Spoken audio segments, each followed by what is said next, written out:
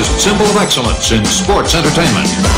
Thank you, Mean Gene. I'm with the reigning Intercontinental Champion, the... You are nothing but a normal.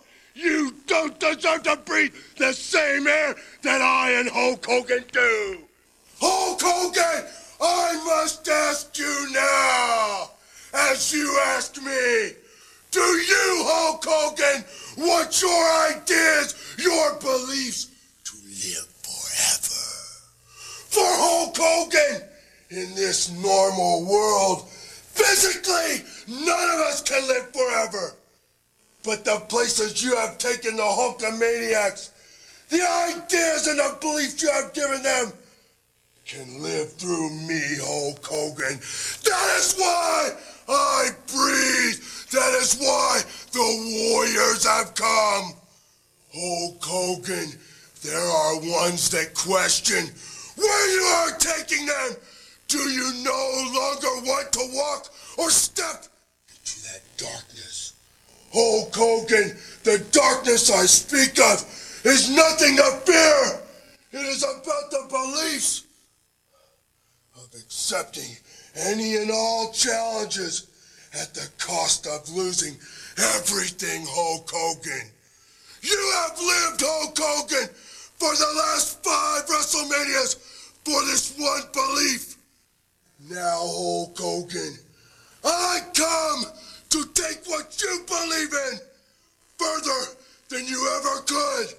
I come, Hulk Hogan, not to destroy the Hulkamaniacs and Hulkamania. I come, Hulk Hogan, to bring the Warriors and Hulkamaniacs together as one. As we, Hulk Hogan, accept all the challenges with all the strengths of the Warriors and the Hulkamaniacs together. Hulk Hogan, the colors of the Hulkamaniacs are coming through the pores of my skin. And Hulk Hogan, when we meet Hulk Hogan, I will look at you and you will realize then that I have come to do no one no harm, but only Hulk Hogan to take what we both believe in to places it shall never have been. Hulk Hogan, the greatest World Wrestling Federation champion of all time. Here we are at WrestleMania 6. The waiting's over. Here comes the ultimate challenge. You know something, Mean Gene? You don't have to remind me and my Hulkamaniacs that at Sky Dome, we're going to face the ultimate challenge, brother. When we crossed the border from the United States of America to Canada, I was hovering over Sky Dome, brother. I saw what was beneath me, man. I saw the greatest arena of all times where the ultimate challenge will take place. And as we landed, brother, nothing but stark raving Hulkamaniacs were there to greet me at the airport. Nothing but positive vibes, man. Hulkamania is running wild like it's never ran before. But the Ultimate Warrior, you must realize that when you step in the Sky Dome, when you feel the energy that's going to run wild throughout the arena, those are my people. That's my energy, brother. And Ultimate Warrior, this is where the power lies, man. In the power of the Hulkster, the largest arms in the world. And once I get you down on your knees, Ultimate Warrior, I'm going to ask you one question, brother. I'm going to ask you, do you want to live forever? And if your answer is yes, Ultimate Warrior, then breathe your last breath into my body. I can save you. My Hulkamaniacs can save you. We can turn the darkness that you live in into the light. We can save all your little warriors with the training, the prayers, and the vitamins. But I gotta prove one thing to all my Hulkamaniacs out there. It's not whether you win or whether you lose. The only thing that matters is what kind of winner you are or what kind of loser you are. And Ultimate Warrior, I sure hope you're a good loser, brother. What you gonna do at Sky Dome when the largest arms in the world and Hulkamania destroys you? All right, the time is now. Hulkster, thank you.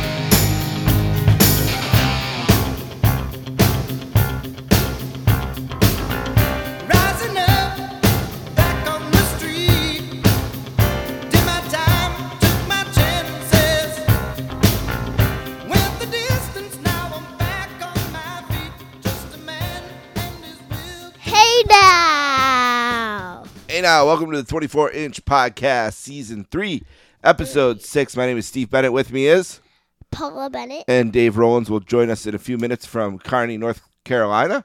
North Carolina? He moved to North Carolina? Yeah. No, he's in New Jersey. Kearney, New Jersey. Silly mistake. Paul, what's going on, baby? What's new in the world?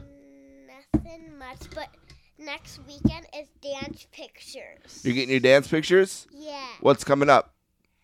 My birthday. Your dance recital. Yeah. And your my birthday. What songs are you dancing to this year? Pull it up with my crew. Okay. No. Just dance something. Dance. Okay. Dance something. Pull it up. Yeah, pull it with my crew. Okay. I'm still standing, chilling like a villain. Good. Here Sounds like comes some the good ones. sun, Do-do-do-do. and pump up the jam. Oh, wow. Pump up the jam. Pump it up. And Ultimate Idiot Oh. Hulk is here. We got- Hulk and the Ultimate Idiot are here because today on the show, what are we covering? Oh, WrestleMania what? 6. WrestleMania 6, the and Ultimate Challenge. My blue friend that I just found today at Get Air. And who was at WrestleMania 6? Daddy. That's right. I was there live in person. Dave and I are going to go through it later. And Bunny's here with me. Paula's got all kinds of guests. She's got her bunny, her balloon, and we got the Ultimate Idiot and Hulk Hogan Hasbro's. We had LJN's last time, Hasbro's this time. But yeah, big show today. His head can pop up. Yeah. Real quickly, later on the show today, Dave and I are going to go over the Sky Dome, the history of the Sky Dome. We'll give a bio of the Ultimate Warrior. We're also going to find out where Hulk was after WrestleMania 6. The Ultimate Idiot, you mean? Yes, I do mean that. In April of 1990. We'll go through all the WrestleMania 6 card. We'll go through Hogan and Warrior blow for blow. We'll give grades. Rankings. We'll read emails at the very end. I have emails. Paula's got emails here in the beginning. But before we get to Dave, we got to spend a few minutes with Paula. Paula, you and I have been watching what WWF show recently? It's come back. Hidden Treasures. Hidden Treasures, and how do you like it? Really cool. Can you talk into the mic and pay attention to the interview here? Yes, but they're trying to fight, and I'm trying to break them up. Okay. Done. I'm gonna. There you go. All right. Do you enjoy Hidden Treasures? Yes. Whose treasures have they been looking for so far? The bad guys and Stone Cold. Stone Cold. I think they're gonna do Hulk this year. We're hoping for a Hulk episode, right? We don't hope for an Ultimate Idiot after, so. No, that's for sure. What is the Ultimate Idiot? Does he have something to say?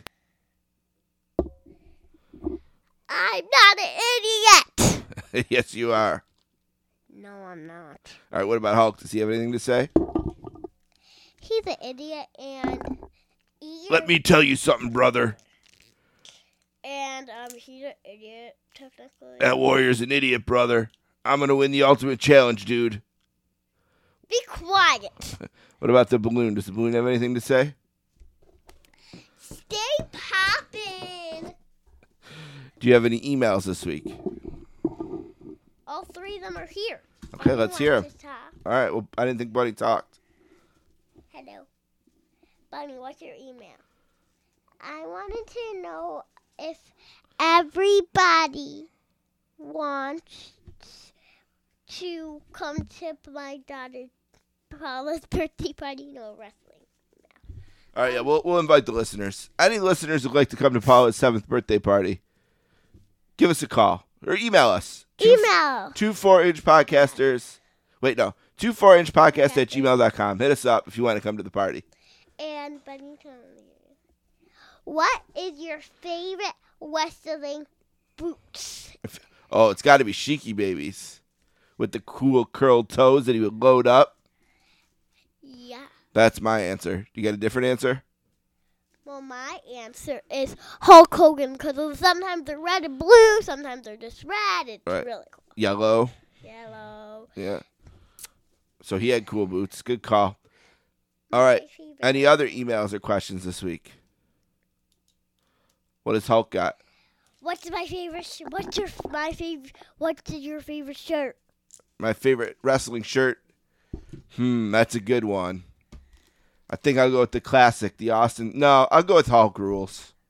Hulk Rules 1, Austin 316 2, and the What shirt as well from Austin. But I like the Hulksters Hulk Rules shirt, number 1 for sure. Hulkamania Forever is good too. Do you have a favorite shirt? I know what shirt is not my favorite. The Ricky Steamboat yellow shirt they used to sell, or the British Bulldog shirt that had a 3/4 sleeve for some reason. I always wanted to get a shirt of Bulldogs or Steamboat, but they always had the hideous yellow one and the 3/4 arm one, which I hated. So those are my least favorite. Any other questions? Come on, idiot. I'm not an idiot. Stop saying that. Good question, Warrior. Proving our point. All right, does your balloon have a question? What's your favorite balloon at your birthday parties? The one that had my age on it. The one that had the number on it. That was always my favorite. What's your favorite? Technically the one that I have. Okay, anything else you want to say to the listeners today? I got a quick email. Oh, wait. No, I got a quick question for you. I want to get real quick. We watched a couple of matches recently. Yeah. I just want to give you to give me a thought and a rating out of 1 to 5. Okay, we rewatched from WrestleMania 18, Hulk Hogan versus The Rock at the Skydome. Yes. What'd you think of that one? Talk in the mic. Just tell us what you thought of it, and then you can rate it at the end. I thought it was pretty cool. I liked how Hulk hulked up a lot of times, I would think, and the Bret Hart was moving. He was on top. He was drowsing. Bret Hart. The Rock, you mean? Yeah. Okay, The Rock.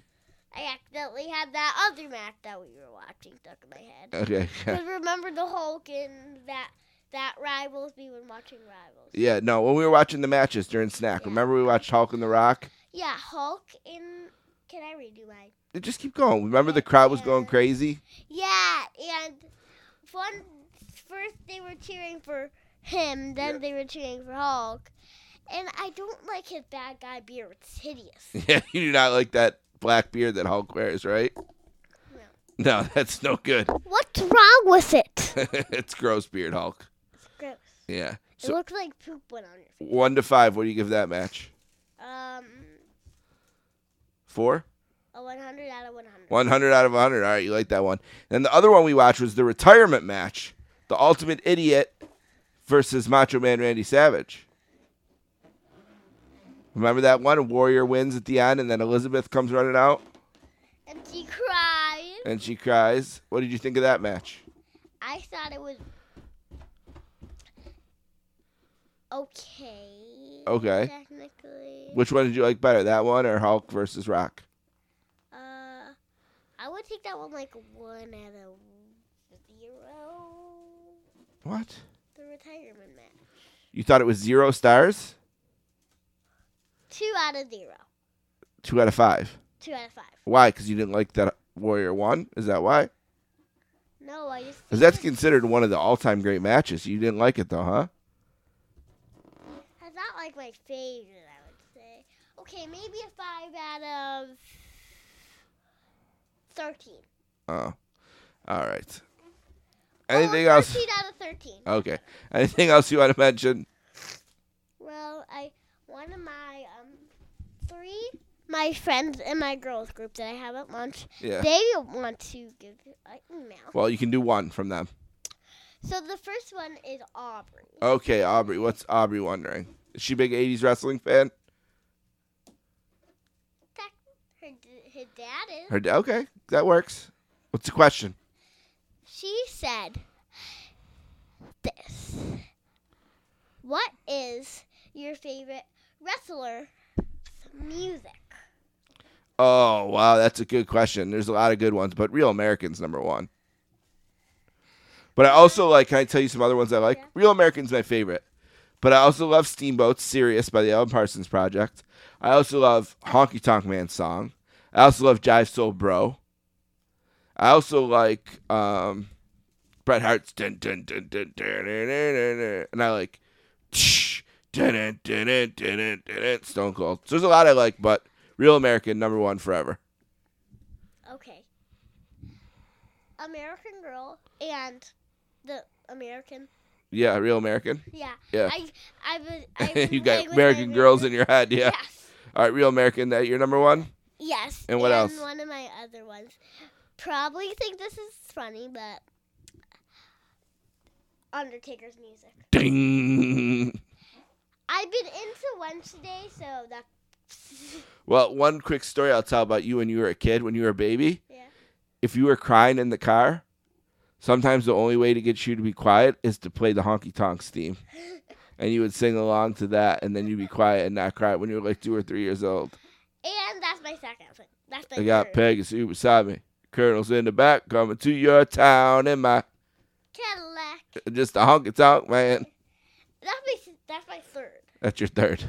Cause now that I'm getting a little older, I watched the Wednesday movie by accident. Mm-hmm. I didn't know it was for like 15-year-olds. Wednesday on Netflix, you're saying? Yeah. Okay. And I'm dying to watch Megan, but Mom says you're too scared. Yeah. Good call by Mom, I think. Happy Mother's Day to all the moms out there. Yes. All right. We're going to take a break. We'll be back with Dave Rollins. Paula? Bye-bye. Sweetheart and American Girl doll rule.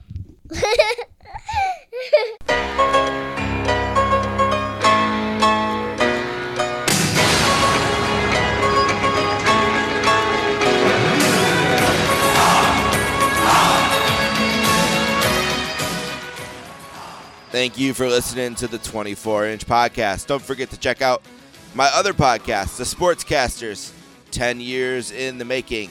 You can find it on Twitter at sports_caster or download episodes wherever you found this podcast. You can find the 24-inch podcast on Twitter as well. We're at the number 2, the number 4, the word inch podcast at 24-inch podcast. Email us at 24inchpodcast@gmail.com. Don't forget about our friend Peter Winson and greeting from Allentown. It's at GF Allentown Pod.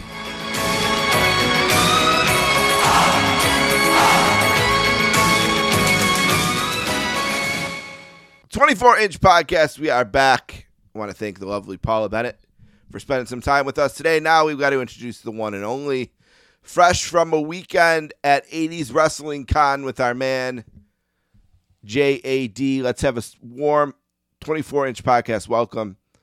Sopranos Town, USA, Hollywood, Dave Rollins. What's up, Dave? You're too kind, Steve. Thanks for the warm welcome. And what a weekend it was, 80s WrestleCon. It's Christmas for people like us, you know what I mean? And I got to hang out all day with the illustrious John D'Amato.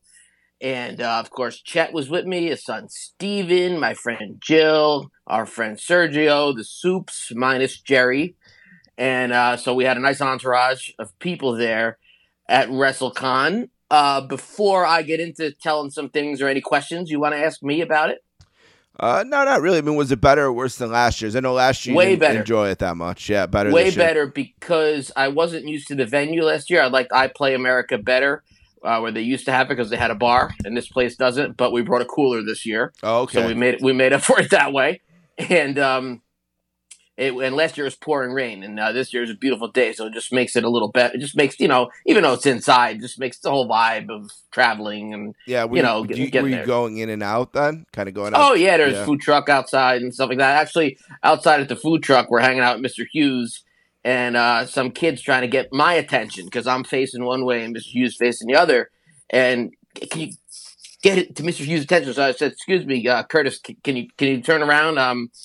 This young man wants to speak to you. And he goes, awesome outfit, man. He had no clue who he was, because Mr. Hughes was in his gimmick, was in a suit and tie. That's and funny. Mr. Hughes just looking at me. It's like, Jesus Christ, these people. The first person I went up to was Craig DeGeorge, because I've never met him before. Oh, and let's talk about his daughter for 5 minutes. You like his daughter? His son was there with him. And I explained to him that... Hockey goalie. His son was a hockey goalie. Was he really? Yeah. Okay, yeah. I introduced myself to him, and I used to call him. I thought his name was Craig, the number 2, and the word George. When I was in first grade, he got a big Craig 2 George. He got a big kick out of that. so friendly. And I told him he was the first table that I came from. That's when he called. First table that I went to. He was the picture I wanted first. And he called his son over. I said, "Because Craig, you felt like you were one of us. You seemed like you were a teenager. So it's like really good to relate to you, as a very young kid at that time." And I think a lot of kids related to Craig DeGeorge in that way. For Peter Winson, probably if he's listening, or we could tell him about the Warlord. I asked him the famous Domino's pizza question when Gorilla Monsoon says all Warlord cares about is Domino's pizza. And his answer was they were in Kentucky and he was starving at a house show. And he called the pizzeria. It was an hour away. They were at some sea town or something. And Warlord said, "Listen, I'm in the WWF, the Warlord, and they recognize the name. I'll give you $100 tip if you bring it." So the pizza was delivered. The Warlord got it, and then everybody came around the Warlord trying to get a slice. He said, "Fuck this! I gave this kid $100 tip. This pizza's mine." And Andre got a big kick out of it. The Warlord said, and somehow the story got back to Gorilla, so that's why he made that comment. I hung out with Jameson a lot. You remember Jameson from the Bobby Heenan show. Yep. And Primetime Wrestling, cool as hell. Story after story, back and forth. Oh my God. Teal Piper's daughter. They were doing question and answers with deceased wrestler's daughter. I asked D'Amato, Bossman's daughter was mean. I don't know if she was in gimmick, trying to be like play a heel or something, but I was afraid of her. Nothing about the way she looked or anything like that, but she was just pissed she looked the entire time. But I told Teal Piper a story about how Roddy told him that my grandmother got me into wrestling when I met Roddy in 2002 at a book signing at Planet Hollywood. And Roddy, I told you my grandmother's no longer living in 2002, and I left the line, and Roddy called me back over and said, "Well, now your grandmother's gone, you take care of your mother." And that looked like Teal was going to break up when I said that to her. So that was really cool. God, I guess you probably saw more of the pictures. Mike McGurk was awesome. Was awesome to talk to. We talked a little about bit of all romance I heard between you and McGurk. A little bit of romance, possible. We don't want to get Leroy rolling over in his grave, but that's a rumor there. Also, Rita Chatterton was giving me the eye. Oh, nice. And she was very, very friendly. And when me and D'Amato spoke about Vince, we made sure we stepped a few feet away from her before bringing up that name around her or inviting her back to my car. Right. And but I'm kidding. She was a very, very, very nice lady. Mario Mancini knows us, so we're talking to him. Boy, there was so much. I'm not forgetting something big. I told the Mr. Hughes story. Brett. I took pictures of him, but I'm not going to drop $100. Is that what he wanted for one picture? Yeah, and people were in line for 4 hours, so you missed the whole convention. Waiting in line. So that's amazing. He can charge $100 and command a 4-hour line. Yeah, that's Brett, amazing. Man. That's amazing. Yeah, only person I would do that for is Hulk. Even though I met him before, I wouldn't be able to be there with Hulk there and not do it. You almost need to bring someone to stand in the line for you, so you can go to the convention. You know what I mean? Not a bad idea. Yeah. Someone who doesn't give a shit, maybe say like, "Hey, I'll buy you dinner if you come with me," and right, hang out in this line, and you can take turns, but at least there's someone who. Second year in a row, the karaoke didn't work out for me. I was telling Bill Apter to sign me up, but for some reason, the same thing as last year, it never works out. The guy Mike, he does a really good Dusty Rhodes impersonation. He's great. He sang a couple songs, but I couldn't get on the mic because there's so many things going on at once. You know what I mean? That's just like there goes D'Amato that way, there goes Chet that way. Hey, Dave, come here. Hey, come over this way. The Jeopardy? I did not see it. No, I did. I was there all day too. I was there the whole time. Because I was wondering about that, like what the questions would be like. Would they be too hard, too easy? I don't even think they did it, brother. I don't, because I would have liked to get involved with that. I had no recollection of that. Okay. And the MC, I knew the MC of the event, Ryan, too. And I have no recollection. That was just something they were advertising. That there was I guess I would think they did Jeopardy. It. Yeah, I know. But shit falls through though. They didn't write it or whatever. Fell through. Yeah. They get the interest, who knows? But so it could have happened. I just don't. I just didn't see it. Didn't see it. Yeah. Right. Yeah. And go ahead. I've always thought that this would be the perfect event for us, and we actually 2 years ago we paid a deposit to get a booth there, And then I got sick, and we couldn't go. And Tommy, I mean, I don't know him from anything. While he wasn't anxious to give that deposit back, which is fine. It's a deposit. That's his right. That's what deposit is, I guess. I don't know him like I used to. A little disappointing, I think, if someone says, look, I've been in the hospital for 9 months, And we were literally the first person to give him a deposit, too. But, again, that's his right. I'm not saying that he had to give it back or anything. He didn't burn us or anything like that. I don't go to the... it hasn't made me want to give him more money, But maybe when the 90s Wrestling Con comes, since we're not as interested in it, per se, or maybe we could be. It depends what they focus on and who comes. But maybe it's such a good opportunity. You figure, is there ever going to be a place where more people who would be interested in this show but might not know about it would be at the same time? I can't think of one. Right. I told a few people about the show as well. I think I told Craig DeGeorge or Jameson, at least one of them, because I was talking to them both of them quite a bit. Yeah, it's too bad Craig DeGeorge, he's never really done anything podcast wise, right? I know Sean Mooney did, and I liked Sean Mooney's stuff. DeGeorge did guest on a lot. He guests, but I've never heard him doing his own thing. Hell of a guy. He does a lot of sports coverage. He's worked in sports down in Florida, and his wife is an Emmy-winning newscast, or his ex-wife, the one that he has his kids with. His kid's mother is an Emmy-winning newscaster. She reads the 6 o'clock news like Christina Applegate and Ron Burgundy, right? She was one of those people. And he was in sports, and he covered the Florida Panthers a lot when my man Pavel Bure was there. And we talked about that a few times. He is a really cool, kind of relatable guy if you reach out to him on social media or something like that. Did you have him on the Sportscasters? I never have, but we've talked and stuff just about sports, just kind of casually. Okay. But I should get him on sometime. Very approachable guy, very cool guy, and then, of course, talking to Demolition, the Slaughter, I go over, show him my Black Hulkamania shirt, the Immortal Slime, all that kind of stuff. And, all the cosplay, Macho Man's running around and did cosplay Genius, was funny.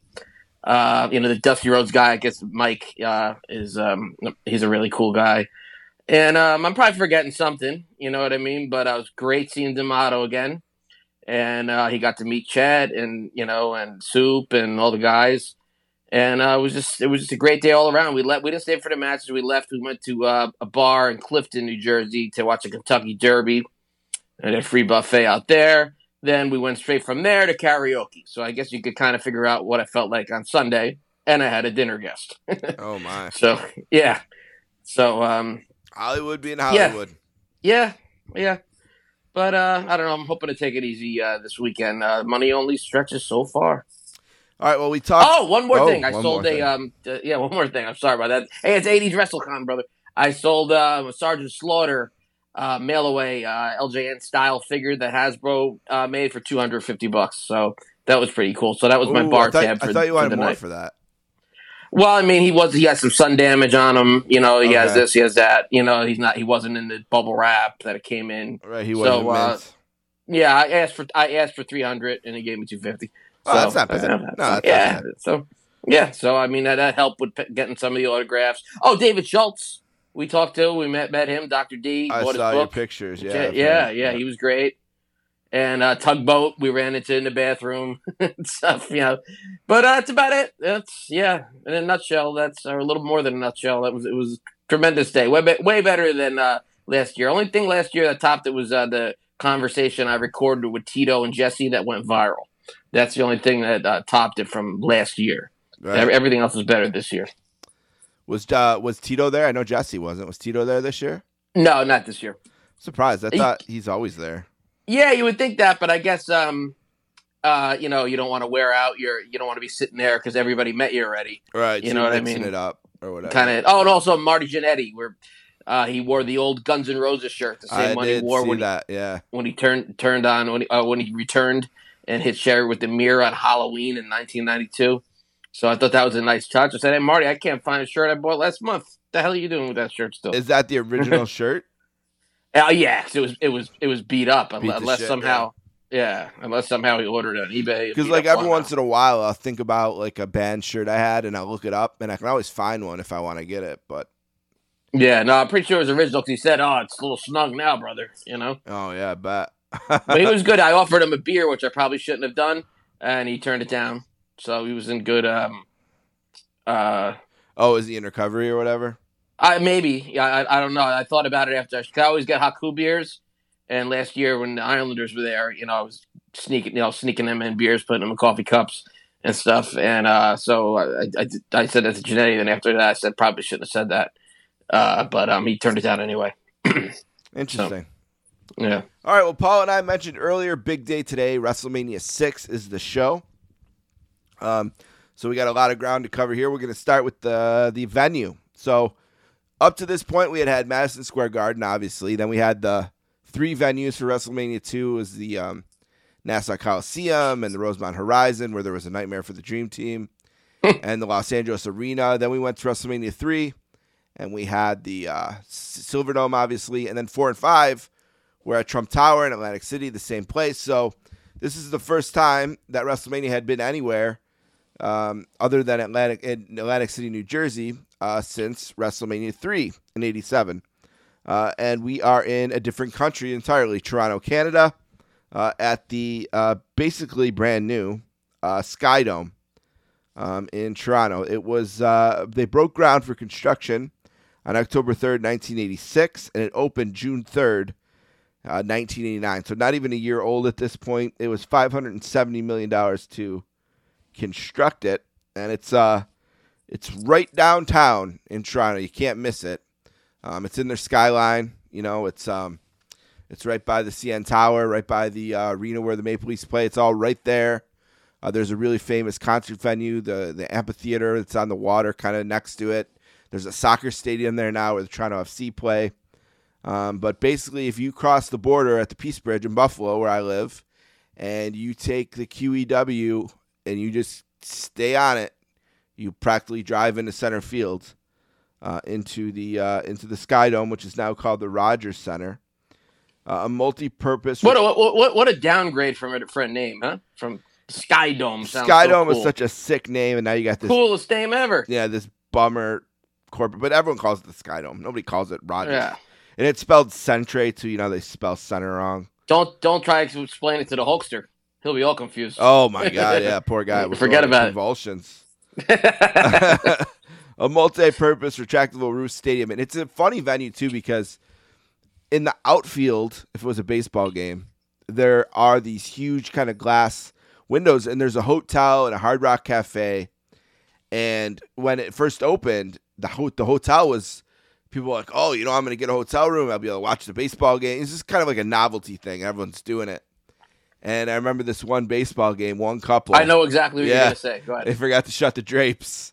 Yeah. And they provided a little extra entertainment for the ball club and for the baseball crowd that day. The Blue Jays were really good in the early part of their run in the stadium. Obviously, they won the World Series in '92 and '93, and they're also in the American League playoffs early in this time as well. And Jose Canseco hit a home run in the American League Championship Series that I swear to God has still not landed. And I remember as a kid, I knew exactly where that ball was hit. And I remember thinking, holy shit, I'm further away from the ring than that Jose Canseco home run ball. We'll get to that more as we go. It's all the point of being there, though. Yeah, I guess so. But this was a real sort of innovative design. Obviously, one of the first retractable roof stadiums. It was a real big deal for them to get it built. They spent a lot of time going back and forth in terms of, public financing and private financing and partnership and this and that. The initial cost was grossly underestimated. I think the initial pitch was that it'd be $150 million to build, and it was much closer to $500 million. More than $500 million.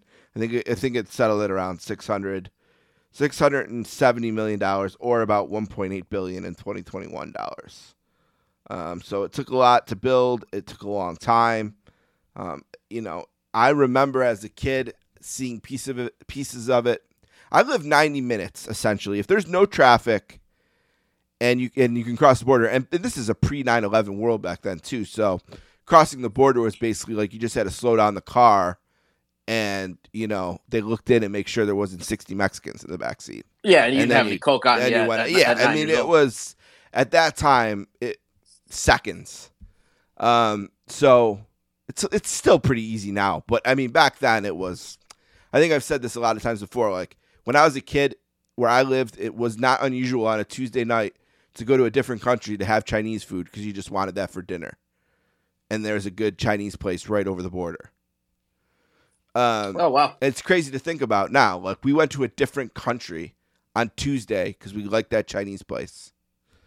And like with the exchange rate too, back then, you would give them a $20 American and they would give you like $6 million Canadian. Like that's what it felt like as a kid. You know what I mean? Yeah. I would give them a 20 and they would give me money I didn't even know I could spend, and we would go up there. I bought all my hockey skates there because even though our money exchanged the way it did, they didn't quite increase the prices to match it. It never felt like, so hockey skates were always, big purchases were always cheaper and up there. So we go up there for hockey skates, hockey equipment. We would go up there for, like I said, dinners. We would go into Toronto to like an 8th grade class trip. People would always go see the Phantom of the Opera there because it ran there for a long time. So you go there. We went to the Hockey Hall of Fame there. Sabres games there. Hockey tournaments, obviously. And then as I got older, many, many, many rock concerts as well. What's the last thing you've been there for? Pearl Jam in September. I was there for Pearl Jam. Just recently. Okay. Yeah. September 11th, 2022 or 3? You ever been to Maple Leaf Gardens? Yep, I was at the old Maple Leaf Gardens for a Sabres game. It's still there, still opens. The mall or something now, yeah, right? They don't use it the way they used to. But even after, they have a new arena called the Air Canada Centre, although that has a dumb name too now. Scotiabank it's called now. But their new arena, when that was built, they kept the other one open and would do a lot of concerts there. And I saw Oasis there in 1996 or 97, I don't know. Maybe closer to 2000 even. And I really only went because I wanted to go to the Maple Leaf Garden again. I mean, Oasis, whatever. They're fine. I'm not like a huge fan. I'm not against them. I know some songs, but I know the I MTV remember songs when it was like pitched to me, I was like, it's at Maple Leaf Gardens? Hell yeah, I'll go there one more time. It was like a chance to go there one more time, Yeah. But I've been to Toronto so many times in my life for so many things. And also, and it's not uncommon here as well, the drinking age there is 19, and it's obviously 21 here. So people who grow up where I do, when you're 19, you start going to the bars in Toronto, pretty much right away. And if the Niagara Falls area on the Canadian side is something called Clifton Hill, and it's really touristy, it's really nice, it's really built up. And, I mean, every college kid in Buffalo has been to Clifton Hill to go drinking and hang out. I always thought I would do 19, well 20 years old. In Canada. And everything I like is like over like $1 million there. Hogan, Motley Crue, whatever. It seems like Canada's so cool. And everybody's laid back. It has its definitely pluses and minuses. The city itself is it's a huge international city. Like I think because of how close I grew up to it, I kind of have always underrated like what a huge city it is. And there's huge city problems, obviously. But if you're not in the city, if you're in, Burlington or Mississauga or, some of the surrounding areas, those are some of the nicest places in North America. And we get frustrated here because Canadians will often come to the United States to shop because as the way it works for us, it works for them to come here, especially as their dollar improved over the years. And they have such a beautiful, clean country, and they'd come here and they'd shop all day, and then they litter in the parking lots to avoid paying duty. It would be so frustrating because like you keep such a beautiful country, and you come here and you litter in my parking lots because you don't want to pay duty. Wow. Wow. I do have one kind of horror story from Toronto, and I don't mean to put it down because I'm mostly putting it over, I think, here. But I knew this hockey player. He was younger than me. His name was Jeff, and he was on.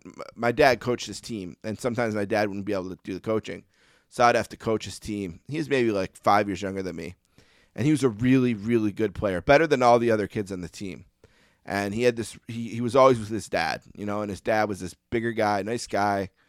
Loved his kid. Was always like, so what are you gonna? If I was coaching, who are you gonna play Jeff with today? What do you think of Jeff? What? I'm like, listen, whatever I do, he's gonna be the center of the game plan. Like he's the best thing I got. So don't worry. You know what I mean? Like, no worries. He's gonna be the first name I call. Trust me. So like a soccer dad. Yeah, and soccer mom. And they had this tradition. They would go to Toronto for opening day of baseball season every year. And wow. Yeah, they would go up there and see the first baseball game of the year or whatever in Toronto.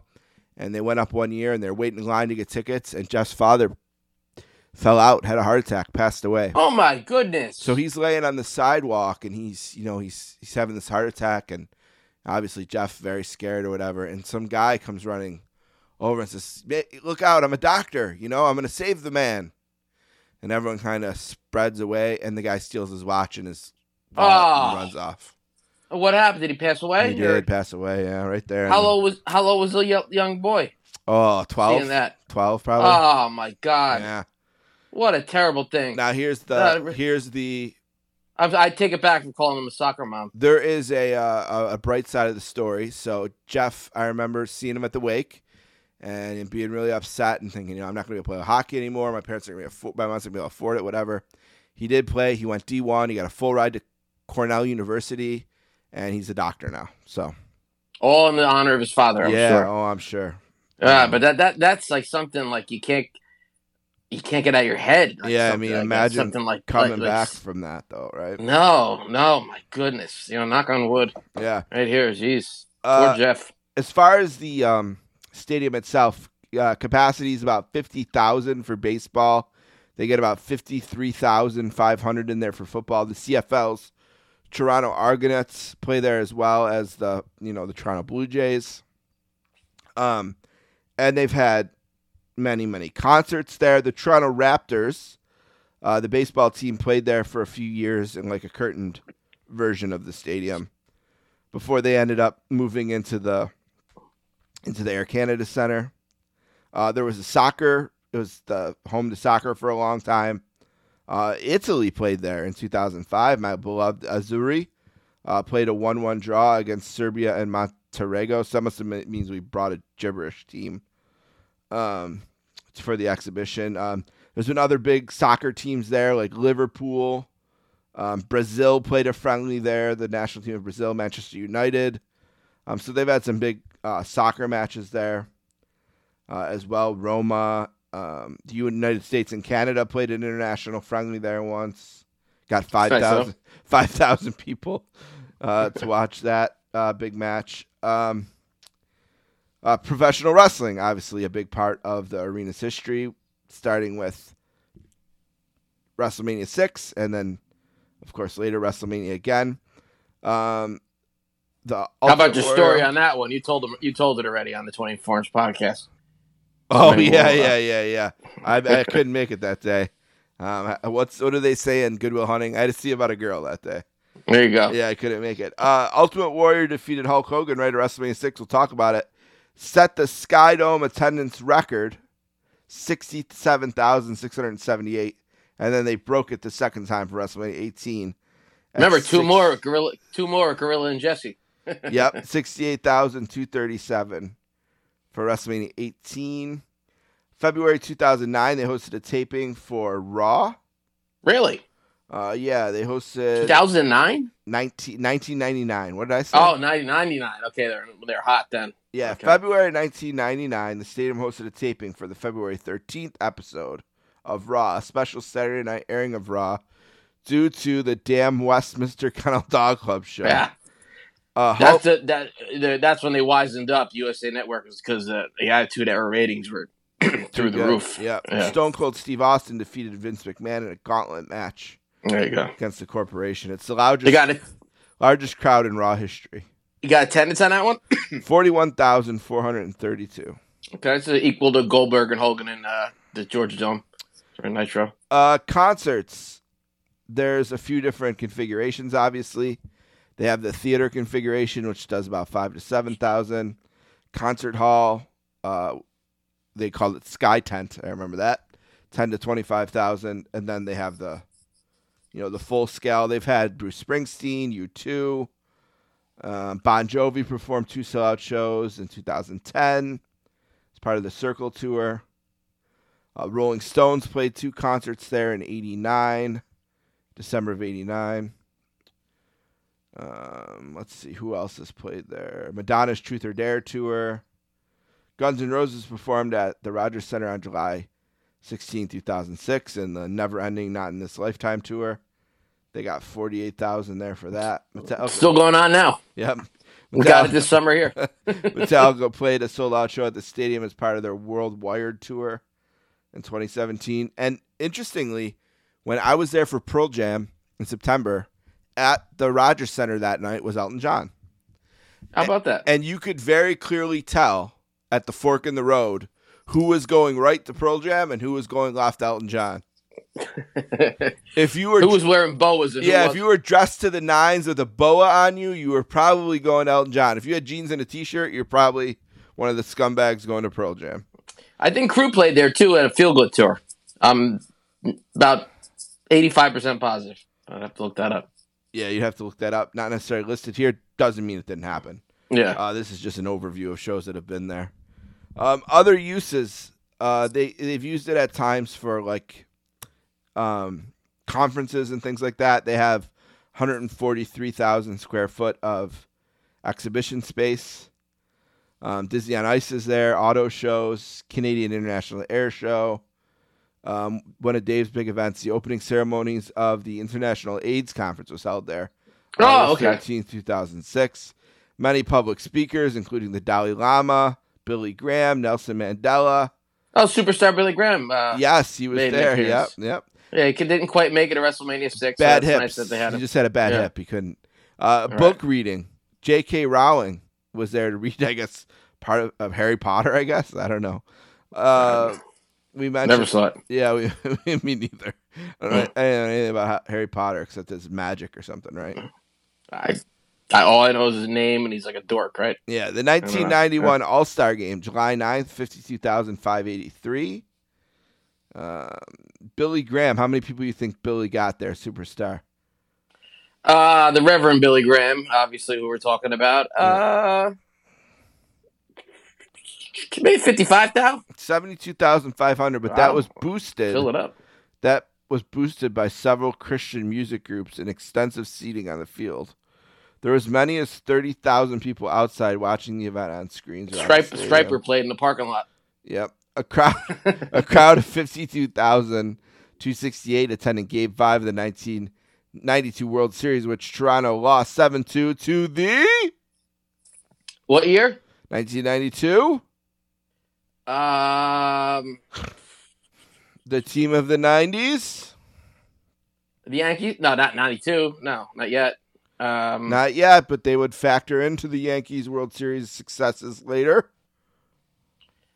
The Red Sox. The Atlanta Braves. Oh, okay. Yes, okay. Chet's hat blew off in a convertible because he had Atlanta Braves hat on. Girls were beeping at us in the highway. We were in a convertible, and he got up, and the hat blew off. It was real funny. For a few years, the Buffalo Bills would play a game in the Rogers Center every year, one game each year. It's kind of a bust. It didn't do what they thought it was, and was a big reason why John Bon Jovi's interest in sort of owning the team and maybe moving it there sort of fizzled out. Also because Pagula emerged, and they were never going to sell it to someone who was going to keep it there over someone who would move it anyway. So, yeah, that's a pretty cool, I think, overview of the Sky Dome. I would ask you some fun stuff like first home run or things like that, but you'd never get them. So. Nah, we'll be here all night. The stadium is also the setting of the climax in the 2022 Pixar animated film Turning Red, in which the fictional boy band Four Town performs a large-scale concert during which the stadium is partially destroyed. As the Toronto set film's time period is set in 2002, the stadium is referred to by its original name of Sky Dome.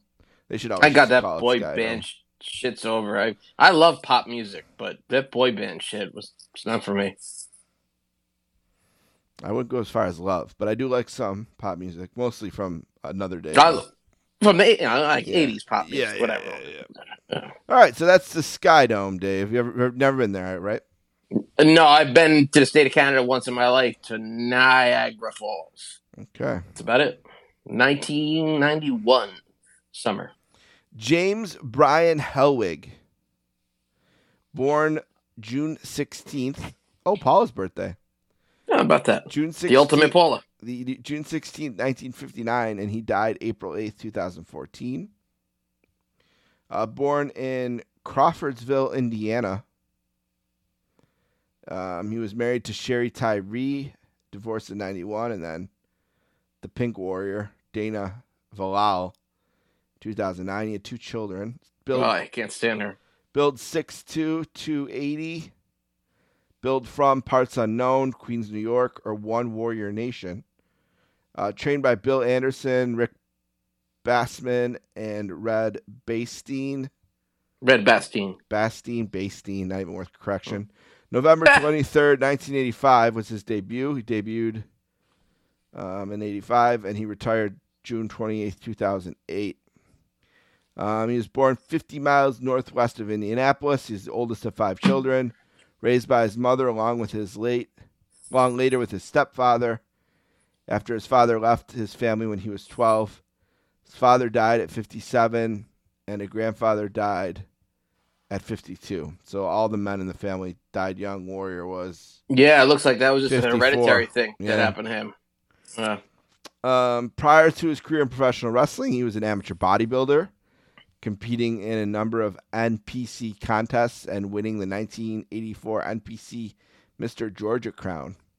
He started training with weights when he was 11 years old and described himself as a small, insecure kid who wasn't into any sports.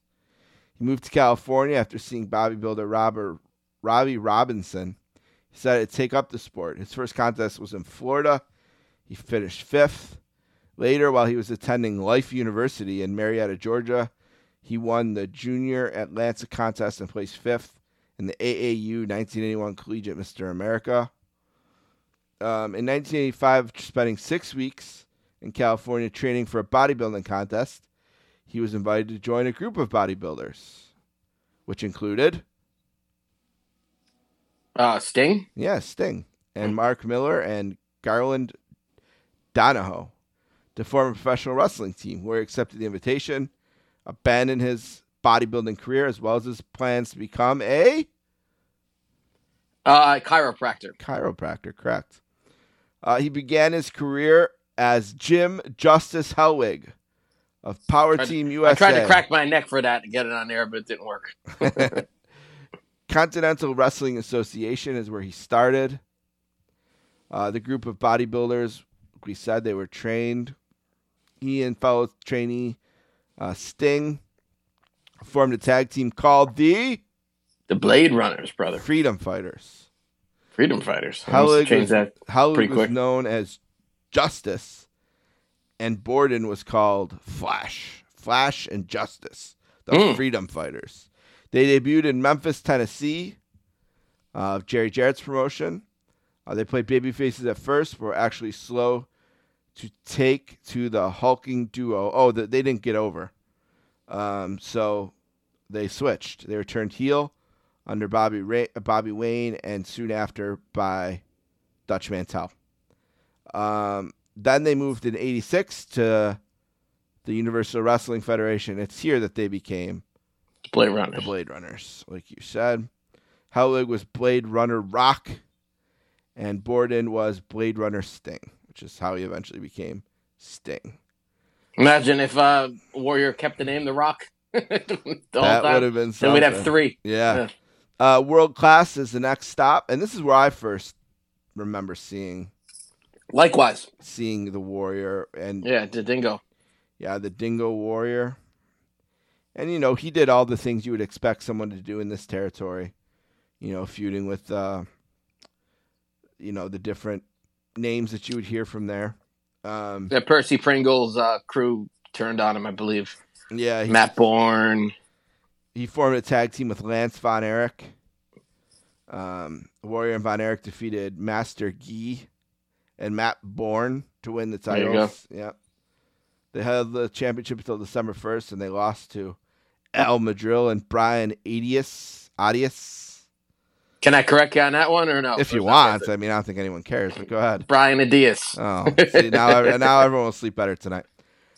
Warrior claims after one of his matches. Okay, so here's the story here. So Bruce Pritchard stated that Vince McMahon did not know what a Dingo Warrior was, but because there was the modern-day Warrior, Kerry Von Erich, and the Road Warriors, there should not be one more simple Warrior, but the Ultimate Warrior. Warrior claimed after one of his first matches that McMahon had him do a pre-tape promo. It was there that Vince said, "We want you to do Warrior, but we don't want Dingo." The Warrior then proceeded to cut and stated that he was not the Warrior or that Warrior or this Warrior. He's the Ultimate Warrior. He made his final appearance in WCCW in 1987, and then he comes to the WWF in mid-87, and it's off for there, really. He works his way up. WrestleMania 4, he gets the match with Hercules. SummerSlam 88, he wins his first title. And that brings us to 90, and he's getting a chance to win the whole fucking thing against the Hulkster. Dave, your thoughts on the Warrior? Oh, boy. Was he over. I remember actually, I would tape all the WWF stuff and when I got into wrestling in 86, everything. I still have all of the VHSs and whatnot, straight from TV. And I taped some World Class when Warrior was on there because he caught my eye on there because he was such like just some of the stuff on there was just it was all dark and stuff like compared to WWF. But when I saw this guy, I was like, whoa, like this is pretty cool. And I remember they interviewed him outside and stuff. So when he got to WWF, I knew who he was, and I did not see him in the WWF as Dingo Warrior. That was only on Boston, the Nesson TV, I believe. I don't think Primetime ever aired it. I could be wrong there, unless I just happened to miss that one, but that's unlikely. But so when he debuted as Ultimate Warrior around, I guess, September-ish, 87 on Superstars or Challenge, I knew exactly who he was. And I was I wouldn't call him one of my favorites at the time, but I liked him. I cheered for him for sure. I was pretty pumped up when he beat Honky Tonk Man. And my good friend Anthony Pagano, this was the first time he was like, "Oh, it's not fair. Honky Tonk Man wasn't ready." I'm like, "We're 7-year-old kids, 8-year-old kids. I mean, come on, what's going on here?" And he still says it to this day. Honky wasn't ready. He never liked Warrior after that. And then I loved his feud with Rude. I love his SummerSlam 89 match right here in the Meadowlands Arena, East Rutherford, New Jersey. It's one of the greatest matches ever. The moon was shining very brightly that night, and a lot of people were eating garages as well, as the Warrior regained his title from Rick Rude that night. But then, when you started getting those kids in school, brother, trying to compare and contrast and jump on the new bandwagon is when I started going south on the Warrior and not being a fan anymore, if you know what I mean.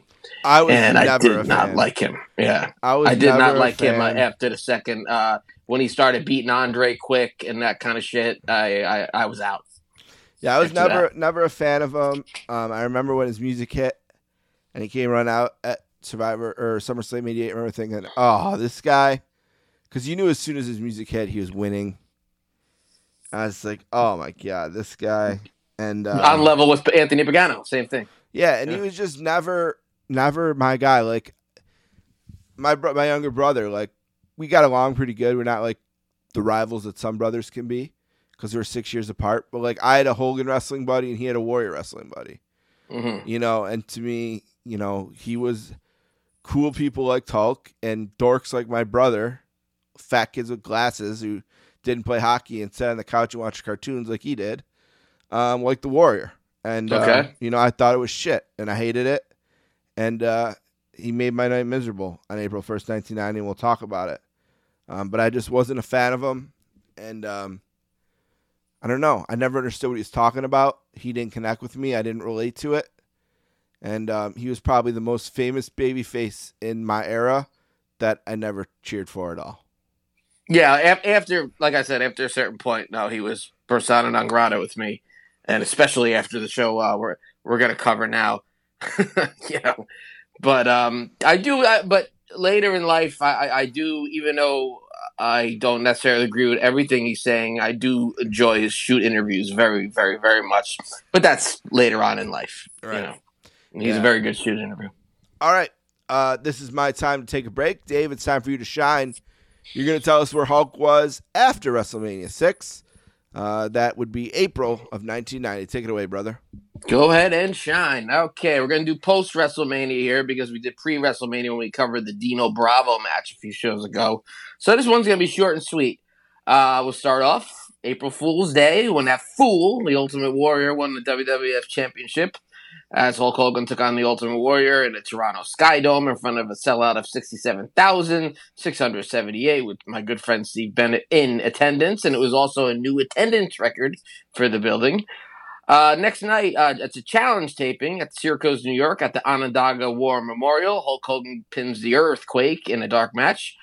Next night, April 4th, Glens Falls, New York, at the Civic Center. Superstars of Wrestling taping. Hulk Hogan once again pins the Earthquake in a dark match. Here's an interesting card. April 10th, Honolulu, Hawaii, at the Blaisdell Arena. 8,000 fans were there. Hulk Hogan pins the Earthquake, but what I made note of is guess who wrestled on this card that I didn't even know of? Andre the Giant. Oh. Teamed up once again with Haku.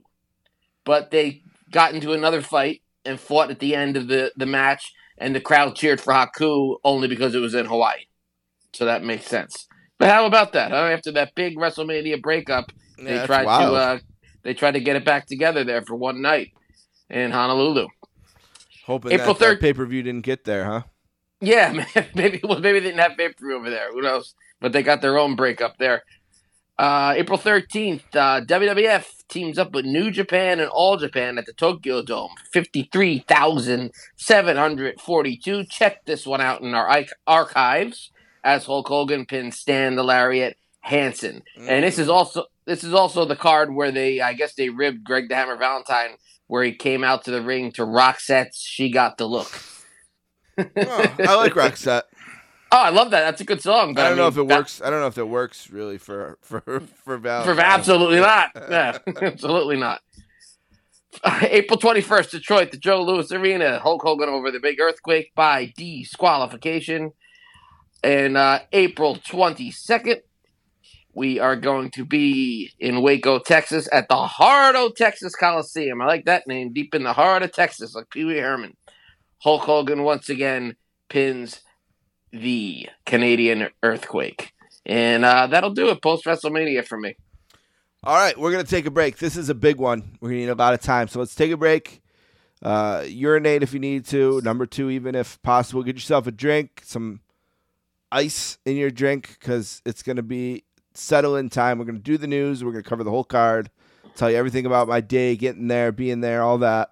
Love it. Can't wait. And here we go. WrestleMania 6. We'll be right back. Upon the examination of the galaxies of space, images begin to appear. Images of strange and powerful forces. But of all the forces in the universe, the 2 most powerful, Hulk Hogan and the Ultimate Warrior. Prepare to explode. 15 seconds, ladies and gentlemen. Everybody up, title please. for title. It's the Ultimate Challenge.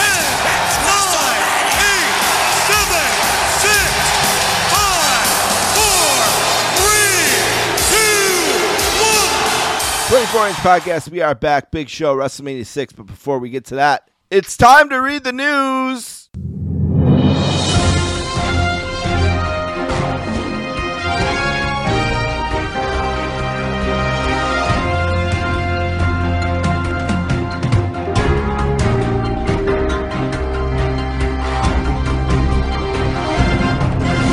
All right, Dave. The news begins where we do. April 1st.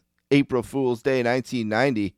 And let's fact check our guys here. April 1st, WrestleMania 6, Skydome, Toronto, Ontario, 60,678. Ultimate Idiot, no, it's supposed to say Warrior, beats Hulk Hogan for the WWF Heavyweight and Intercontinental titles. They're off on the attendance a bit, but I'll take it. April 2nd, the 52nd NCAA Men's Basketball Championship. University of Nevada, Las Vegas beats Duke 103-73, recording the largest margin of victory in a championship game. It was the Runnin' Rebels' first title, but Duke would, of course, get the revenge in 1991. April 4th, the Rhythm's going to get you, Dave. This is when it happened. I know we mentioned this before. Gloria Estefan. Yeah, she's released from the hospital after her accident. Yeah, my parents and my sister saw a return concert right here at the Meadowlands. I guess a year later. I don't know. Yeah. Something like that. Good for her. Good for her. I remember Miami Sound Machine, those Bad Boys was a WWF video. Yeah. That they played this shit out of in 86. I remember that too. April 5th, Paul Newman wins a court victory over Julius Gold to keep giving all profits from Newman Foods to charity. Hello, Newman. Imagine being the heel in the case trying to stop the profits going to charity. The Farm Aid concert, Farm Aid 4, April 7th at the Hoosier Dome in Indianapolis. Another WrestleMania spot. Bonnie Raitt, John Mellencamp, Carl Perkins, Garth Brooks, Elton John, Lou Reed, Crosby, Stills, Nash and Young, Iggy Pop, among others. Farm Aid. Never been to a Farm Aid. Never have. I've been to some aid. Well, besides having... No, I don't want to joke about that. You know what I was going to say. Live Aid... I got financial aid when I was in college. You're probably still paying that shit back, right? Yeah. Something at Giant Stadium that me and Tim went to about 15 years ago. Smashing Pumpkins were there. A couple of rap guys. I don't know if it was Kanye West. I don't know the difference. The police. The police were there. Was something. Bon Jovi was there. All right. So it's a good night. Yeah. Big night for television fans. Your favorite filmmaker, David Lynch, is in the small screen. Twin Peaks debuts, premieres on Or ABC as Bobby Heenan TV. would say about Sherry at SummerSlam 92, Twin Cheeks. That's good. The Masters weekend, a tradition like no other, Dave. The 54th version of the Masters. Nick Faldo of England goes back-to-back with a par on the second sudden death playoff hole when he defeated your favorite golfer, Ray Floyd. Oh, Ray Floyd. Yep, tough day. Didn't he go on to become Glacier in WCW? No, he did not wrestle. He went on. What he did was he went on to the senior tour of golf. That's his real name. Something. Is that his name? April 8th, a new democracy wins the election in Greece. Big day in Greece. Good for Uncle Jesse. Yeah. Have mercy. Big day in New York. April 9th, Don Mattingly signs a $19.7 million 5-year contract with the Yankees. And I remember when he signed that because that was huge, huge money for a sports athlete back then. And now, did he leave in 95 after the contract was up? He did. He retired. So he missed all the action. 96 on. He did. His last game was in Seattle when Ken Griffey Jr. slid into home in the bottom of the 9th to win the wild card game. How about that? Or game 5, I guess, of that LDS it was. It's kind of bittersweet, you know? Yeah, get that big they deal. They won the World Series the year before and the year after. 96, 98, 99. But, I mean, the 2000. year before his career, so I think it was 82 the Yankees won, or 83, and then Mattingly came on, or whatever. Oh, okay. Oh, you're saying before as well. Okay. Yeah. Yes. Let's see, what else? The world's largest bunny hop at Radio City Music Hall in New York. It lasted until 2007 when more bunnies hopped. You never There was know. a modern wrestler I could have made a joke about. It did that with the bunny hop. Was it Fandango? We don't watch the modern stuff. Somebody. Yeah. I do recall that. Adam Rose, maybe? Adam Rose. That sounds more like it. Yeah. April That was 11th, cool. New York Lotto, $35 million to 2 winners. You want to guess the numbers, Dave? It's, let's see, 1, 2, 3, 4, 5, 6. See how many you can get at 6 numbers. Okay, 3. Okay. 6. Okay. 5. Okay. 4. Okay. One more. And another 6. Okay, the numbers were 6, 14, 24, 32, 34, 51. All right. Goofy. Guess I wasn't getting much. Do you play the lotto? No. No. Me neither. scratch-offs. I go on like a binge every once in a while. For like a month. I become obsessed, and then it goes away like every 3 years. All right, we got a music story here. April 12th, James Brown moves to a work relief center after serving 15 months of a 6-year sentence for weapon and drug-related convictions. Wild man, James Brown. April 13th, the final episode of Pat Sajak's late-night TV show on CBS. Who would think that day, that Wheel of Fortune, he would still be the host in 2023? How about that? How long did that late-night show last? That's a good question. I will look that up in a minute. I don't think very long. I don't think so either. April 15th, one of my favorite shows as a kid, In Living Color, premiered on Fox TV. Jim Right, Carrey. that was a big hit. I can't say I was that into it, but the kids at school sure were. Mm-hmm. It was on after The Simpsons, right? And Married with Children, that block on a Sunday night. Yep. Yeah, it was a big deal. Not exactly for me, but I liked some of it. I think I thought I liked it more than I did. Yeah. If that makes sense. I was really into the culture of it, like, oh man, Simpsons and this and that. And yeah, the whole block. It was like another Saturday Night Live kind of. I don't know how much I watched it. I definitely was liked Jim Carrey, Krusty the Clown, Fire Marshal Bill Burr, and not Krusty the Clown, Homie the Clown. Homie the Clown. Homie don't play that. Yeah, but I do like the Dwayne brothers. Mo Money. I'm a big fan of that movie. Oh, they came from that, right? I'm a big fan of The Last Boy Scout with Damon Wayans. Damon Wayans. April 16th, maximum of New York State unemployment benefits raised to $260 a week. Give Dave. My goodness. You got to move to New York for that money, though, Dave. Jesus, Christmas. Yeah, or New Jersey these days. $260 a week. That ain't even paying my bar tab, not even half of it. Tough blow to Hollywood Dave here on April 18th. The Supreme Court rules states could make it a crime to possess or look at child porn, even in one's home. It took till 1990 for that to be a law? Yeah. But who like, why don't they go after the people? Not that the people watching it are any better, but how is it being made? Right. You know what I mean? Like that should be where they should really start the investigation. I'm concerned, just, about the future of that kind of thing. I think as a society, we got to keep a tight eye on that. Oh, well, we don't want to get involved with it here, but if there's going to be any time where people would stick up for some garbage like that, it would be now. Yeah, I think we need to keep an eye on that.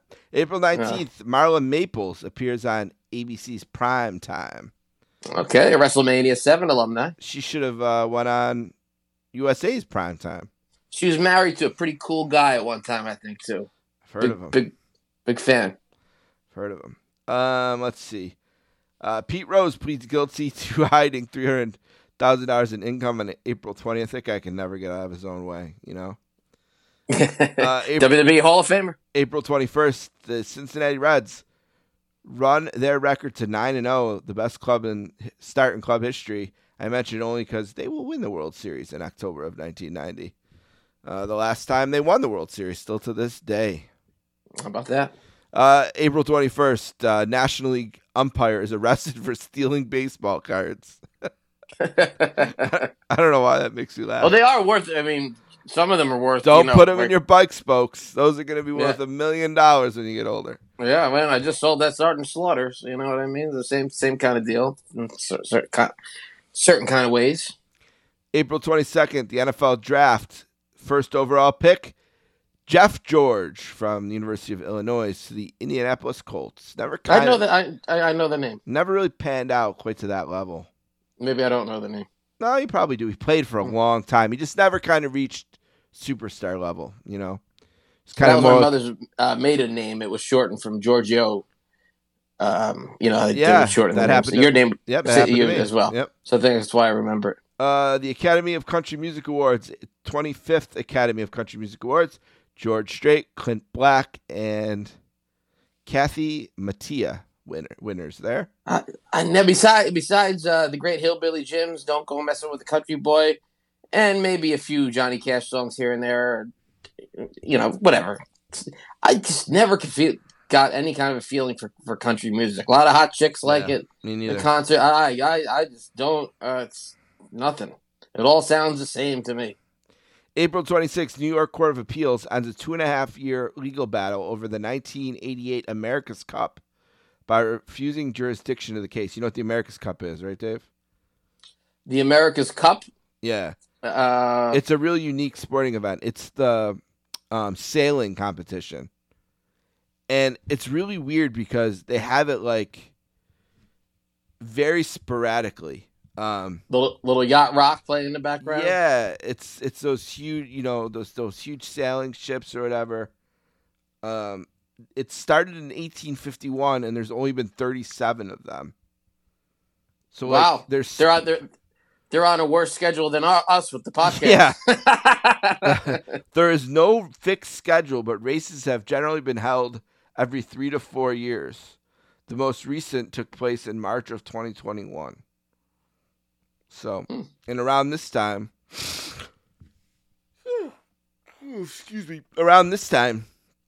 the U.S. had one of the dominant ships. And I remember seeing it on ESPN and kind of knowing about this, but also not really understanding the sport at all in any way.